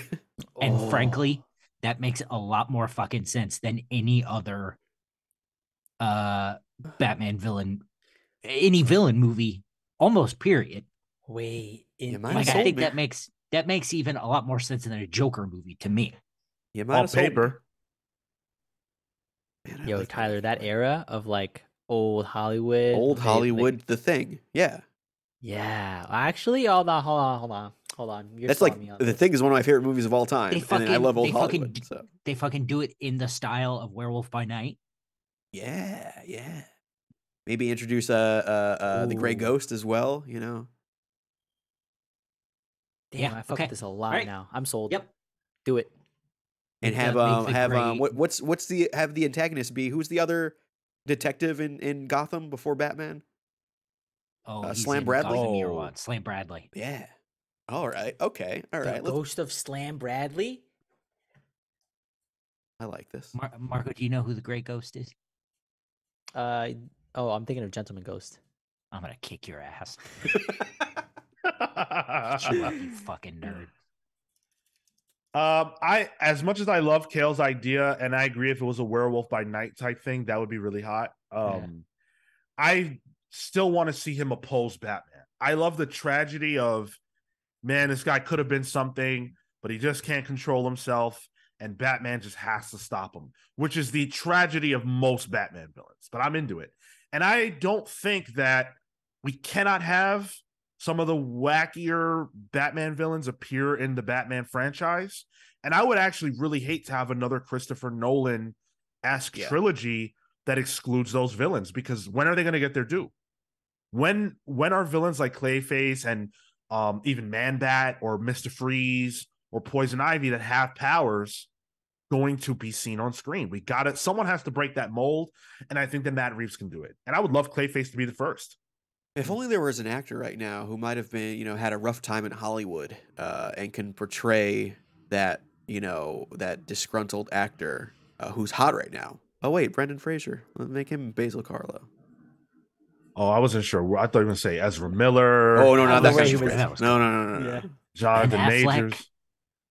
Oh no, he does not want to be in another Batman movie. Robert Downey Jr. Like, where are you going? Not But, that kind of disgraced. Like, Yeah, Brendan Fraser, I guess, could. Yeah, sure. Why not? he's hot right now. Oh, Fraser's so hot right now. Oh, I love me some of that Frasier. I hope that one of these things ends up being true, Hmm. whichever Yeah. one it is. Well, something we know for a fact is that Joker 2 is coming out. And now, after set photos have released, we actually know what Lady Gaga's Harley Quinn will look like. Because we have seen some of the photos from some kind of rally, a free Joker rally that is occurring. This gives us a little bit of potential context for where the movie is going. It looks like Joker was genuinely imprisoned at the end of the original movie, and now the public wants him out. And Harley Quinn is seen in these set photos at this rally. We don't know the context of her appearance. It looks to me that she's coming off the steps and has a police escort, which tells me that she probably was testifying, which tells me that she probably was his psychiatrist in the prison or wherever he's at, and that she's corrupted by him there, and she's at this hearing to speak to his mental state. But clearly her mental state has deteriorated if you look at what she's wearing and the makeup. First question, what do you think of how she looks? Garbage. Next question. Ooh, the only thing that didn't do it for me was the eye makeup. Everything else I thought was good. The eye makeup is discount Hot exactly. Topic. It's exactly how Phoenix's Joker's eye makeup is, though. So thematically, it works. I just didn't like the lines. I mean, in my opinion, Gaga can't do any wrong. So I'm with Tyler. Not only as a Gaga stan, but also I feel like this. So I feel like set photos are bad representation of pretty much anything. Remember the Flash TV show when it first came out? Yeah. Well, I don't think that ever looked good, but it's fine to be wrong, but it's okay. But in this case, I think this is probably not the only look she'll have. I think this is an early look as she's transforming, and she's sort of trying to be pseudo semi-professional because she's going to this hearing. That's based on my theory alone. And I actually like it anyway. I think Harley Quinn's nuts, and I think she would do this. It feels like Stefan Sajic's Harley book. Yeah. Which, if you guys haven't checked that book out, best Harley book ever. It's so damn good, that book. We reviewed Harley Quinn 28, which was new this week on Palspools, and you guys didn't love it, nor did I. That's a much better Harley Quinn book. Yeah. Black, white, and red? No, it's just called Harleen, I believe. Okay. Yeah. Take your word for it. The other thing that I thought was very interesting about these set photos is something that I don't actually think WB intended to show us. So if you look really closely at one of the shots that is more of a crowd shot and you zoom in, you can see there's a sign that specifically calls out Harvey Dent. Oh, yeah. So the rioters, or the protesters rather, are all holding up different signs, and one of them in the deep back says what I think, I can't fully make it out, but it says Harvey Dent is the real clown, something like that. I haven't seen. Yeah, it says Dent is a clown. There's another photo of it that someone on TikTok had of, like, it looks like in catering for the extras. One of them's holding a sign that says Dent is a clown. I see. So that confirms Harvey Dent. Interesting. Which makes me wonder, are they basically going to do the same thing as Nolan's Batman and have Joker be responsible for Harvey's turn? Or is Harvey just the antagonist of this movie? I feel like it's just that. Yeah. It's like, we need like a DA to prosecute the Joker. What Batman DA loves a high profile case? It's Harvey Dent. Yeah. That's fair. Yeah. That makes the most sense out of all this. Do we know of a casting for that at all, though? No, right? No. See, let me just present an alternative to what Tyler just said. Ultimately, I think I agree with you. But how about this? The first movie at the end shows that Joker is having an effect on the wider Gotham, and he's bringing it down with him. Harvey Dent represents the best of Gotham. Harvey Dent is there to stop Joker. Harvey Dent is basically the fill-in for Batman because they can't have Batman, right? Not in the literal sense of he's going to put on a costume, but he's the antagonist of the Joker here.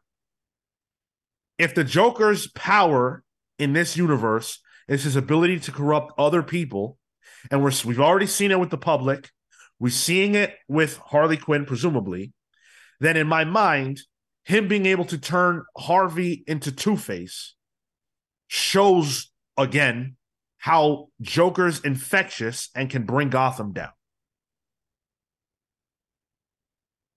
But presumably there's no history. There is no Batman here, right? So like, I don't want that to play out, because then you don't have the foil to Harvey at that point.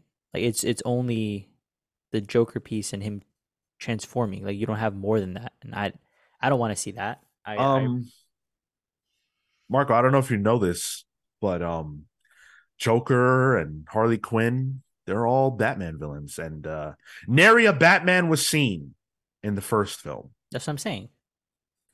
Right, so we don't need Batman. Like they're not going to do things that way because there's just not going to be a Batman. It's grounded enough where the police force is enough to bring these people in.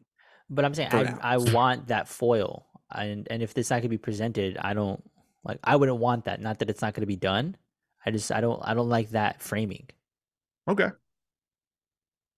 fair enough. What if Harvey Dent is Michael Bublé, since this is a musical? Oh my God. We keep forgetting this is a musical. Like, I'm so ready for this. I'm ready for the court scene to just break out between like the witness and I want like the sets moving too. You know, I want it to open up. Oh man, I'm cheesed about this. Yeah, I'm all systems go on this movie. Comic Boom. I hated the Joker movie. How it made $1 billion baffles me. It was good shit. That's why. Oh boy. I've had Joker moments where I go back to watch a Joker movie, which is my red flag. But yeah, and I feel like, classically Harvey gets, the acid thrown on him in a courtroom. This movie presumably will be involving Joker's, problems with the law. It feels like a shoo-in, but we'll see. Yeah. We shall see. Classy Ulysses. Joker 2 is going to save cinema. Tom Cruise as Harvey Dent confirmed.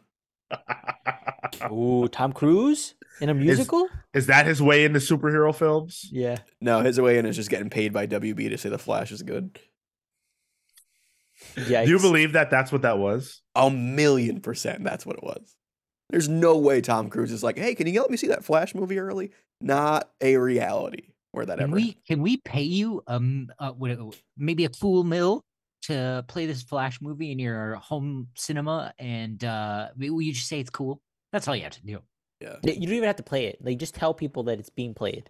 If you'll just let us put the thumb drive into your DVD player or whatever, like. Well, you know what? Maybe Tom Cruise likes the Flash. Maybe he doesn't. I don't know. I'm curious though what Tom Cruise would think about Twilight of the Superheroes. Oh, you had to work for that one, huh? I sure did. It was a tough one. I sure did. Really get away with it. Thank you. We are going to now get into our presentation of Alan Moore's Twilight of the Superheroes. This is part 5 of our deep dive. Twilight of the Superheroes, Alan Moore's would-be DC event that aimed to establish an endpoint for DC's canon. It first surfaced online around 1995 as a pitch document and has been the subject of debate, scrutiny, and controversy ever since. This is part 5 of our deep dive into Alan Moore's Twilight of the Superheroes, the greatest story never told in comics. So last week, we began the narrative telling of Twilight of the Superheroes pitch document, and we covered just how the dystopian DC future came to be, the impending between Superboy and Mary Jr., and how their union and the union of the Houses of Steel and Thunder could lead to all-out war. We talked about Nightwing's fear of this outcome and his forming an alliance with the other willing houses, Constantine's behind-the-scenes machinations, how something is off about Captain Marvel, and we learn that the exiled alien factions have a plan to invade Earth, with Adam Strange possibly being their way in. That was wild. Yeah. Zeta beam action? Fuck yeah. I am super excited for this next chapter. But before I get into it, did any of you have any things you wanted to bring up or question or anything like that? I just never want to see Dollman again. Yeah, I feel you.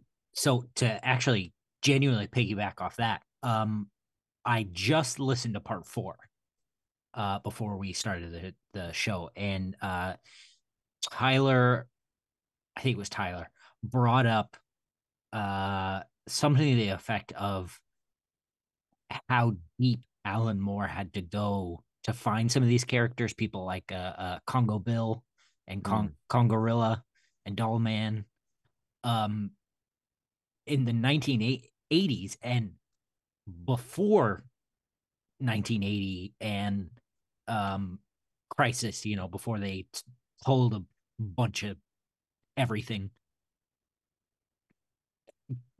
The comics publishers were publishing just any old thing. And that's why you have stuff like Uncle Sam and the Freedom Fighters. So, someone at some point brought up like the relevance of these characters. I think Alan Moore would have been the person, who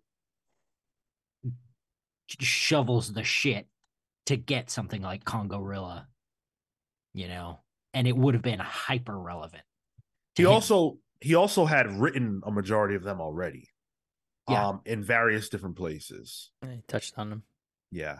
Tyler, I don't know if you have. Sorry, Kill, go ahead. And the people like Tom Brevoort, who know absolutely everything about Marvel, the editors back then, were insane about that stuff as well. Right. Yeah, they were all Brevoort. Yeah. Tyler, I don't know if you have queued up any of the images that we used from last week. I don't have the ones from last. That's all right. I'm going to get into the presentation then. And you guys can listen along. Again, this is all written by me. This is a narrative interpretation of what Alan Moore wrote. Largely, what I'm saying is what exactly happened, if I'm not putting it together in a way that makes sense for a story. That's the only real, editorializing, I guess, that I'm doing. And this was during the 80s, Congorilla in a Swamp Thing annual. It's a Brian Boland cover. This was some of the wacky stuff, to Kale, your point, that was being published at the time. All right, here we go. Now that Constantine has learned about the plan to attack the Houses of Steel and Thunder on the day of Superboy and Mary Jr.'s wedding, he realizes that if his plan is to be successful, he's got to act quickly. He engages in a juggling act, making calls and visits to all his key allies within each faction, promising to aid their side in the coming battle. He makes a trip to the House of Tomorrow, where he meets Rip Hunter, who is key to John achieving his goal. Constantine reaches out to the leadership of the Titans and Justice League houses, urging them to go forward with their attack against the Houses of Steel and Thunder. Just after, we see him pay a visit to Captain Marvel, informing him of the coming attack, but asking that he not aid the House of Steel during the battle. Politely, the captain asks John why he would do such a thing, giving the impending unification of their families and houses, to which John simply lights a cigarette, causing the captain to flinch, and tells Marvel that he should know exactly why. Marvel's fear becomes joy on his face as he agrees to do what John has asked. Meanwhile, the Houses of Justice, Titans, and Secrets, that's the villain's house, sends agents into the barrio, hoping to strong-arm the various retired heroes who've made this place their home into aiding their combined might in the coming battle. Some of these foregone heroes join the cause, enthusiastically or otherwise, while others yet secretly align with Constantine, to whom the barrio is also home. Constantine pleads with the secret cabal of Batman, Tarzan, and the other non-powered heroes to hold their attack for a more opportune time. And after hearing Constantine's plan, they agree. All the while, Constantine secretly searches for two individuals within the barrio, one of them being Gold of the nearly extinct Metal Men. John has gone to great lengths to find him, and now that he has, he tricks him into coming out of hiding, and then he melts him down, cruelly killing him. The other, an old man who Constantine is able to finally locate. What are his plans with this old man and the melted down Gold? The wedding day has now come. As Superboy and Mary Jr. say their vows, the onlooking crowd holds their peace to keep their lives, and the parents of the to-be-weds, Superman and Superwoman, and Mary and Captain Marvel, look on, knowing that this moment cements their power over not just this world, but any world they choose. Pride comes before the fall, and it's at this moment that the combined forces of the houses of Justice, Titans, and Secrets strike. Though caught off guard, the sheer might of the houses of Steel and Thunder proves too much to bear, and the losses for their enemies begin to stack up quickly. Superwoman ruthlessly kills her former protege Wonder Woman, who used to go by Wonder Girl, as the majority of the Titans, Justice League, and villains die in the battle. Go down easily, though, and manage to take a few down with them, including Superwoman herself, who dies at the hands of Captain Atom, and her son, Superboy, who also falls in this war to end all wars. Captain Marvel Jr. and Mary Marvel use the chaos as an opportunity to escape into space where they might be able to live their life peacefully together, and are joined by Supergirl, who never wanted any of this. That leaves but two, Superman and Captain Marvel. Superman has been badly beaten, but remains ready for whatever may come, while Captain Marvel is unscathed, having not lifted a finger to prevent or cause any of the violence that lay at their feet. They stand united, waiting for the next stage of this attack, should there be one. Now the air crackles, and the sky is filled with a golden light. Before either hero can look up, the alien horde has arrived on Earth via Zeta Beam. This alliance of lanterns, Hawkmen, Martians, and more makes quick work of what's left of the houses of Justice, Titans, and Secrets, turning their attention now to Superman and Captain Marvel.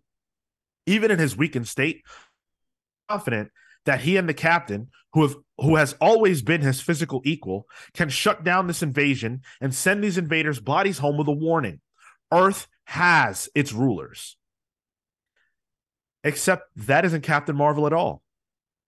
Horror fills the eyes of Superman as he looks at who he believes to be the Captain and watches as the visage falls to reveal Martian Manhunter. Whoa. No longer in disguise. But how? Whoa. How could Martian Manhunter, at his best, kill and replace Captain Marvel? He didn't. He killed Billy Batson. Yep. See, Billy had a problem. He didn't want to be Captain Marvel all the time. He wanted to meet people and live in the world as Billy, except that while his mind aged and matured, his body did not. He couldn't find a sexual partner in the body of Billy, but he certainly couldn't go trolling the barrio for pleasure as Captain Marvel. So he wore clothes and carried himself to appear as old as possible, leading people to think of him as a little person.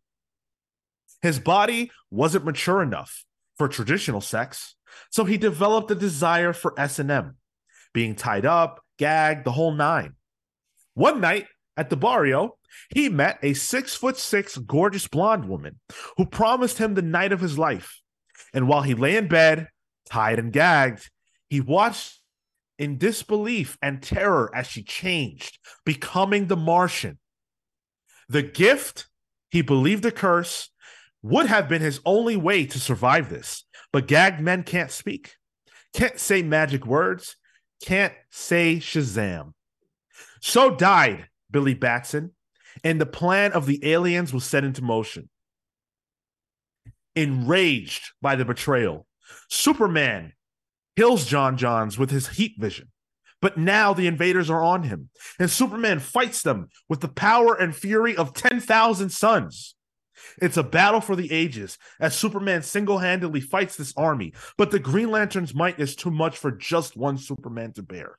As Superman makes his final stand, Sodom Yat, the ultimate Green Lantern, is able to overwhelm and devastate Superman, killing the Kryptonian turned Earthling and effectively ending the war, with the alien coalition victorious and free to rule over Earth unopposed. If not for Batman. What? And that is all. No. Until next time. Oh. This story is so Alan Moore, it hurts. Yeah. I was on fire for this until Billy Batson goes to the S&M shop and he disguises himself as a little person. I was like, oh yeah, fuck yeah, let's go. Oh no. Yeah, Oh, yeah, no. same. I was like, typical Alan Moore to try to think, all right, how do I depower Shazam? Well, I got to make him not be able to say Shazam. How can I do that? Ball gag, like Gag. Yeah. Jeez. So hold on. Bro, The old bro, man. Just have a wank and then write the script. Come on. He probably did. That's why he's fresh off Yeah, I it. guess so. Yeah. Hmm. It's Dance is not Alan Moore without a sex crime. Ay. This is interesting. It has spun out much differently than I thought it was going to play out. I like the Yeah. interplay. I like the conniving from Constantine. That is him, going around, seeing these people, having these conversations, making allies, backstabbing, like all that fits. And Sean, this was supposed to be the new status quo for the DC universe, right? No, this is an end point for DC. This is the last DC Gotcha. story. But it would have been the main universe. But this is the end goal of it. it is Yeah. in continuity, yes. Yeah. It is the main Yeah, Earth I of wonder- DC, yes. I wonder why DC said no to this. Well, everyone keeps saying that, but I don't know why you guys are so sure that they did. We haven't talked about that yet. That's true. That's true. But then, like the cycle of comics, like how do you come back from this? But they don't. Yeah, It's the that's- end point. Yeah, that was the Yeah. point. But like you've not. It seems like with all of this, like this battle and everything being done, you do not have your next wave of heroes. Well, God, It's this just would be the it's end just point. lanterns. Yeah. This is the book of Revelations, you know. But what do you? I mean, but like, what do you publish after this? Anything. So, again, because this is an eventual end, not Right. a continuity right now end, it doesn't even matter. But beyond that, everyone has to keep in mind that this is not the script. So, Sure. in an earlier episode, we talked about how Alan Moore wanted to introduce new characters and then wanted them, but he wanted them to appear as not new. So, like, yeah, they're new to the reader, but in Twilight of the Superheroes in this future, they've already been heroes. They've been a part of all this, and we're just learning about them now.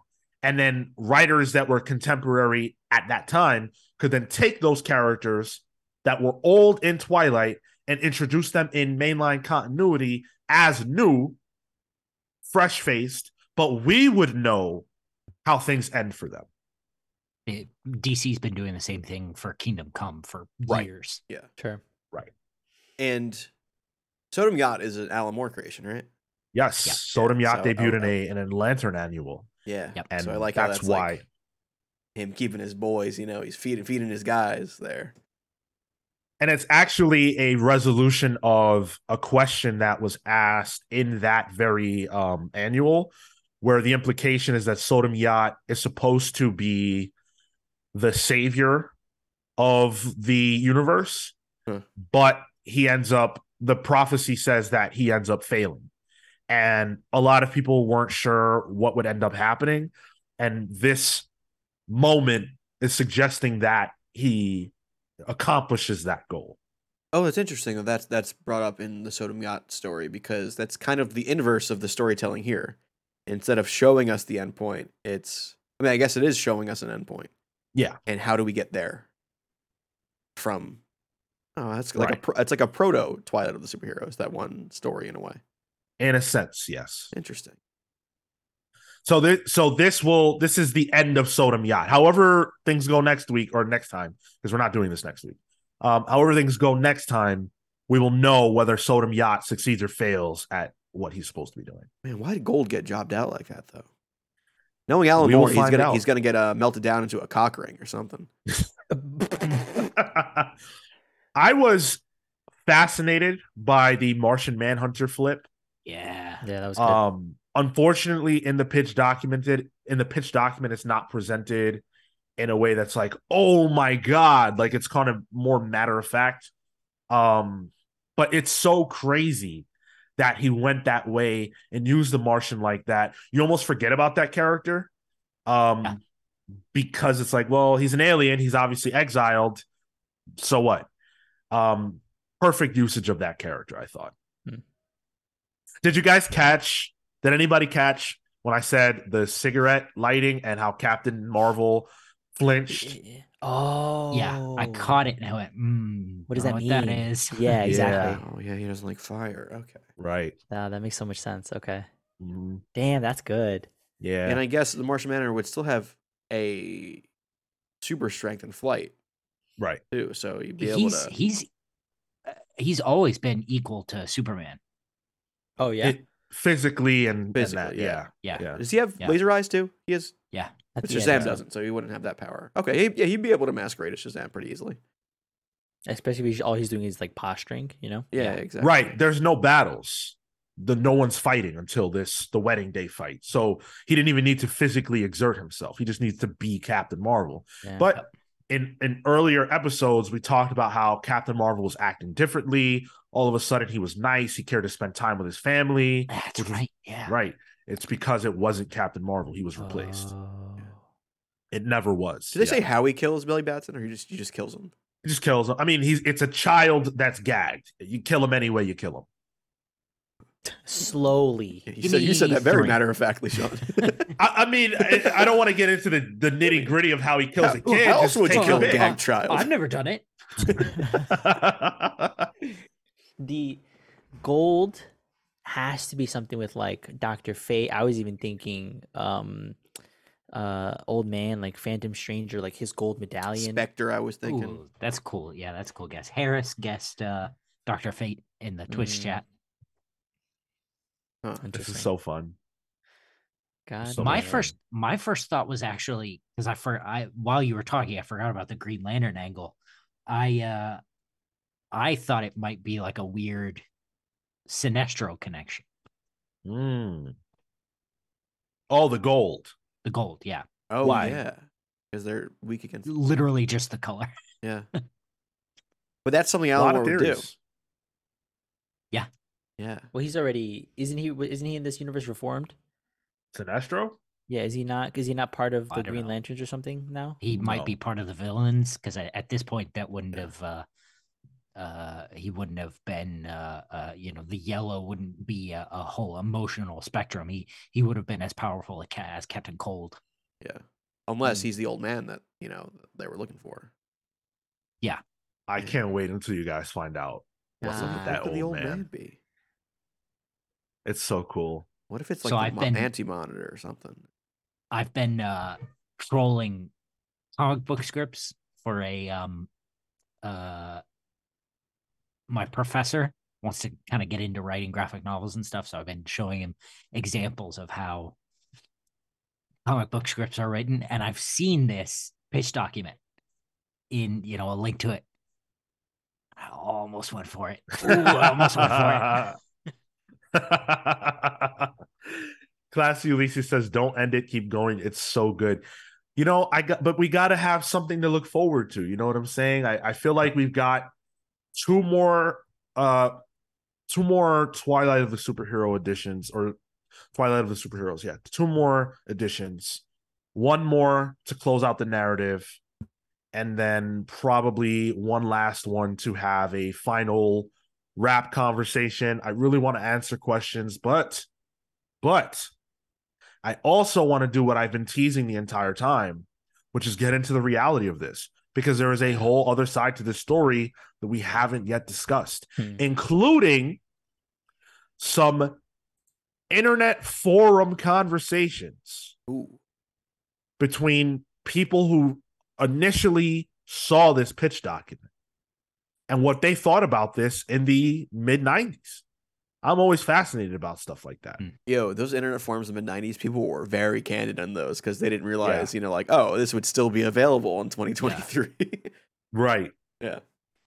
Yeah, so we've got essentially just just letters between friends. We've got more to go. We've got a lot more to go. I hope you guys are enjoying it still. This is so much fun to do, and I enjoy, writing these a lot. It's so much fun for me and keeping you guys on the edge of your seats and stuff. I'm getting to flex my creative muscles a little bit. So this has been a blast. It's been an absolute blast. Sean, the value has been there. These Patreon listeners are paying for the whole seat, and they're only on the edge. I like it. Keep submitting your questions and comments. I would love to be able to have a breadth of them to address when we reach our conclusion of this. Let us know what you thought about this part of the presentation, if you're still in on it. And if you have ideas for what we should talk about next, like a new presentation, once Twilight of the Superheroes is over. I don't know what it will be. I don't know when it'll be. I would love to get a deep dive into Ike Perlmutter's Inhumans versus X-Men stuff, but ooh, what the scuttlebutt there is. That's one of those where I think did some amount of that play out while we've been doing this show? I don't remember. I think so. It had to have been because you guys started the show maybe a month or 2 months after I started Longbox, and I know I was reviewing Inhumans by Soul at that point. So yeah, we've touched on some of that. I don't know all the details, so it might be worth looking at. As we've discussed this and people have suggested things, it's like, wow, there's actually a lot of stuff that I don't know and probably a lot of people don't know about. So you want to be the dark side of the ring for comic books? In a certain light, yeah. I don't mind in a certain light. Yeah. It's just that I want to make sure that whatever we do next will be as interesting as this. So it's going to take some time. That being said, we appreciate you listening. Come next week. We need a big show out next week for the Geoff Johns interview, April 8th, 1 p.m. Eastern. Set your watch to that so that you can come listen to this interview. If you enjoyed the first one, pretty confident you'll enjoy the second. Geoff seems to be excited. We're excited. Promising a good show. I can't wait to meet him. Right. Oh, you're not going to be here next week. I am. No, you made him question it for a second. Wait. Yeah, I am. Fuck off, Kale. Not. Just if you're on the fence about whether or not you're going to come, just remember, I'm going to come. So Tyler will be. He's not going to come. Neither is Billy Batson. I hope he did in his final moments. It was enough for him. The Manhunter seems like they call him the Manhunter, first of all. Yeah. He seems like he would be charitable enough to at least give him that. Yeah, exactly. I don't know if you realize what you're saying right now. I know what I'm saying. I'm not. Listen, All I'm not proud of it. Then we should probably just. He's a grown man at that point. Right along and talk about Patreon, where for as little as $3 a month you can support this podcast, which we appreciate so much. The support that is, and you get some bang for your buck. Not the kind of bang that Kale was just talking about. We cannot offer you that. We can't. We can't. Could. We can't. Legally, Could though. we legally can't. You can offer anything you want. You legally can't. Join the OnlyFans. Even But there. we can offer you instead some cool nicknames and shout outs on the show, an exclusive show, Palling Around, where you hear the four of us like you never have before. It's a doozy, we promise. You get to vote in the book club poll and a whole host of other things. If you like exclusive stuff, if you like behind the scenes stuff, patrons are seeing things that we're doing way ahead of the regular listeners, who we appreciate just as much. We appreciate everybody. Any way that you can support the show is fantastic, even if it's just a retweet, a like, all that kind of jazz. We appreciate every single aspect of it. So thank you guys so much for all of that good stuff. Let's get into the plugs. Kale, you're up. Thank you so much for listening to this episode of the Comics Pals. You can find me on Twitter and Instagram at TotoInto. That's TOTOINTOW. You can find my work at KaleWard.com. That's CALEWARD.com. And that's it. All right, Marco. You can follow me at Mr. Marco Enomoto on Instagram and Twitter. I've been following the TikTok hearings, so come talk to me about that. Data privacy, it affects my job, but also it's just a really interesting topic on what they're trying to do there. And Oh, you mean when they're trying to let the United States Chamber of Commerce be able to decide who is a foreign enemy and pretty much declare cyber warfare? That's fine. And I didn't know that during the same legislation that they're trying to pass, it's involves the illegalization of VPNs. Yeah. So there's other stuff wrapped up in that I didn't realize. So Guys, it's not very just TikTok. interesting. That's just the cover, really. Right. Yeah, Yeah. exactly. And what else? Ooh, and the open letter from all of, well, not all, like 2,000 something people who are in tech, asking for AI companies to slow down production because of the moral and ethical ramifications there. Fascinating conversation about that kind of stuff. I feel like we're freaking out about this narrow AI stuff already, and we're not even close to anything that the potential of what it is. And it's just been an interesting conversation. Oh, you Talk to me about that. talk to Mark about AI. Yeah, that's worked for the show before. It actually has. It has, yeah. Tyler. Follow me at the Tyler Olson on Instagram and Twitter. It's April Fool's Day, so there's a lot of weird stuff on the internet. Marvel announced, I saw this on Twitter, that the Spider-Man Hulk toilet paper roll comic that was a thing. It was a physical toilet paper roll you can get. They had a comic book on the thing. No way. They are reprinting that on Marvel Infinity as a digital Infinity comic that you can read vertically on a roll. That's so and it is good. legitimately out there now, so you can do that. And also, it's the 1 year anniversary of Morbius. So Oh, it's Morbid time. As for me, I'm on Twitter and Instagram only at Sean Soapbox. Hit me up to talk about what tickles your fancy. I am all in on WrestleMania tonight. Can't wait. Tomorrow as well. Let's go, Cody. Let's go, KO Sammy. It's going to be a great night. let's go, Omos. All my Homo sapiens out there. Do you have a Edward pool? James Do you have a almost? betting pool, Sean? Do What? you have a betting pool for that? I don't bet. No, just like a friendly wager pool. Like you pick off who you think is gonna win.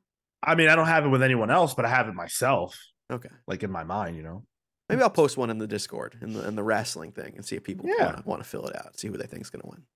Yeah, if you're into wrestling, come join our Discord. Should be a fun night. I'd recommend checking out Ring of Honor's Final Battle yesterday. Very good stuff there.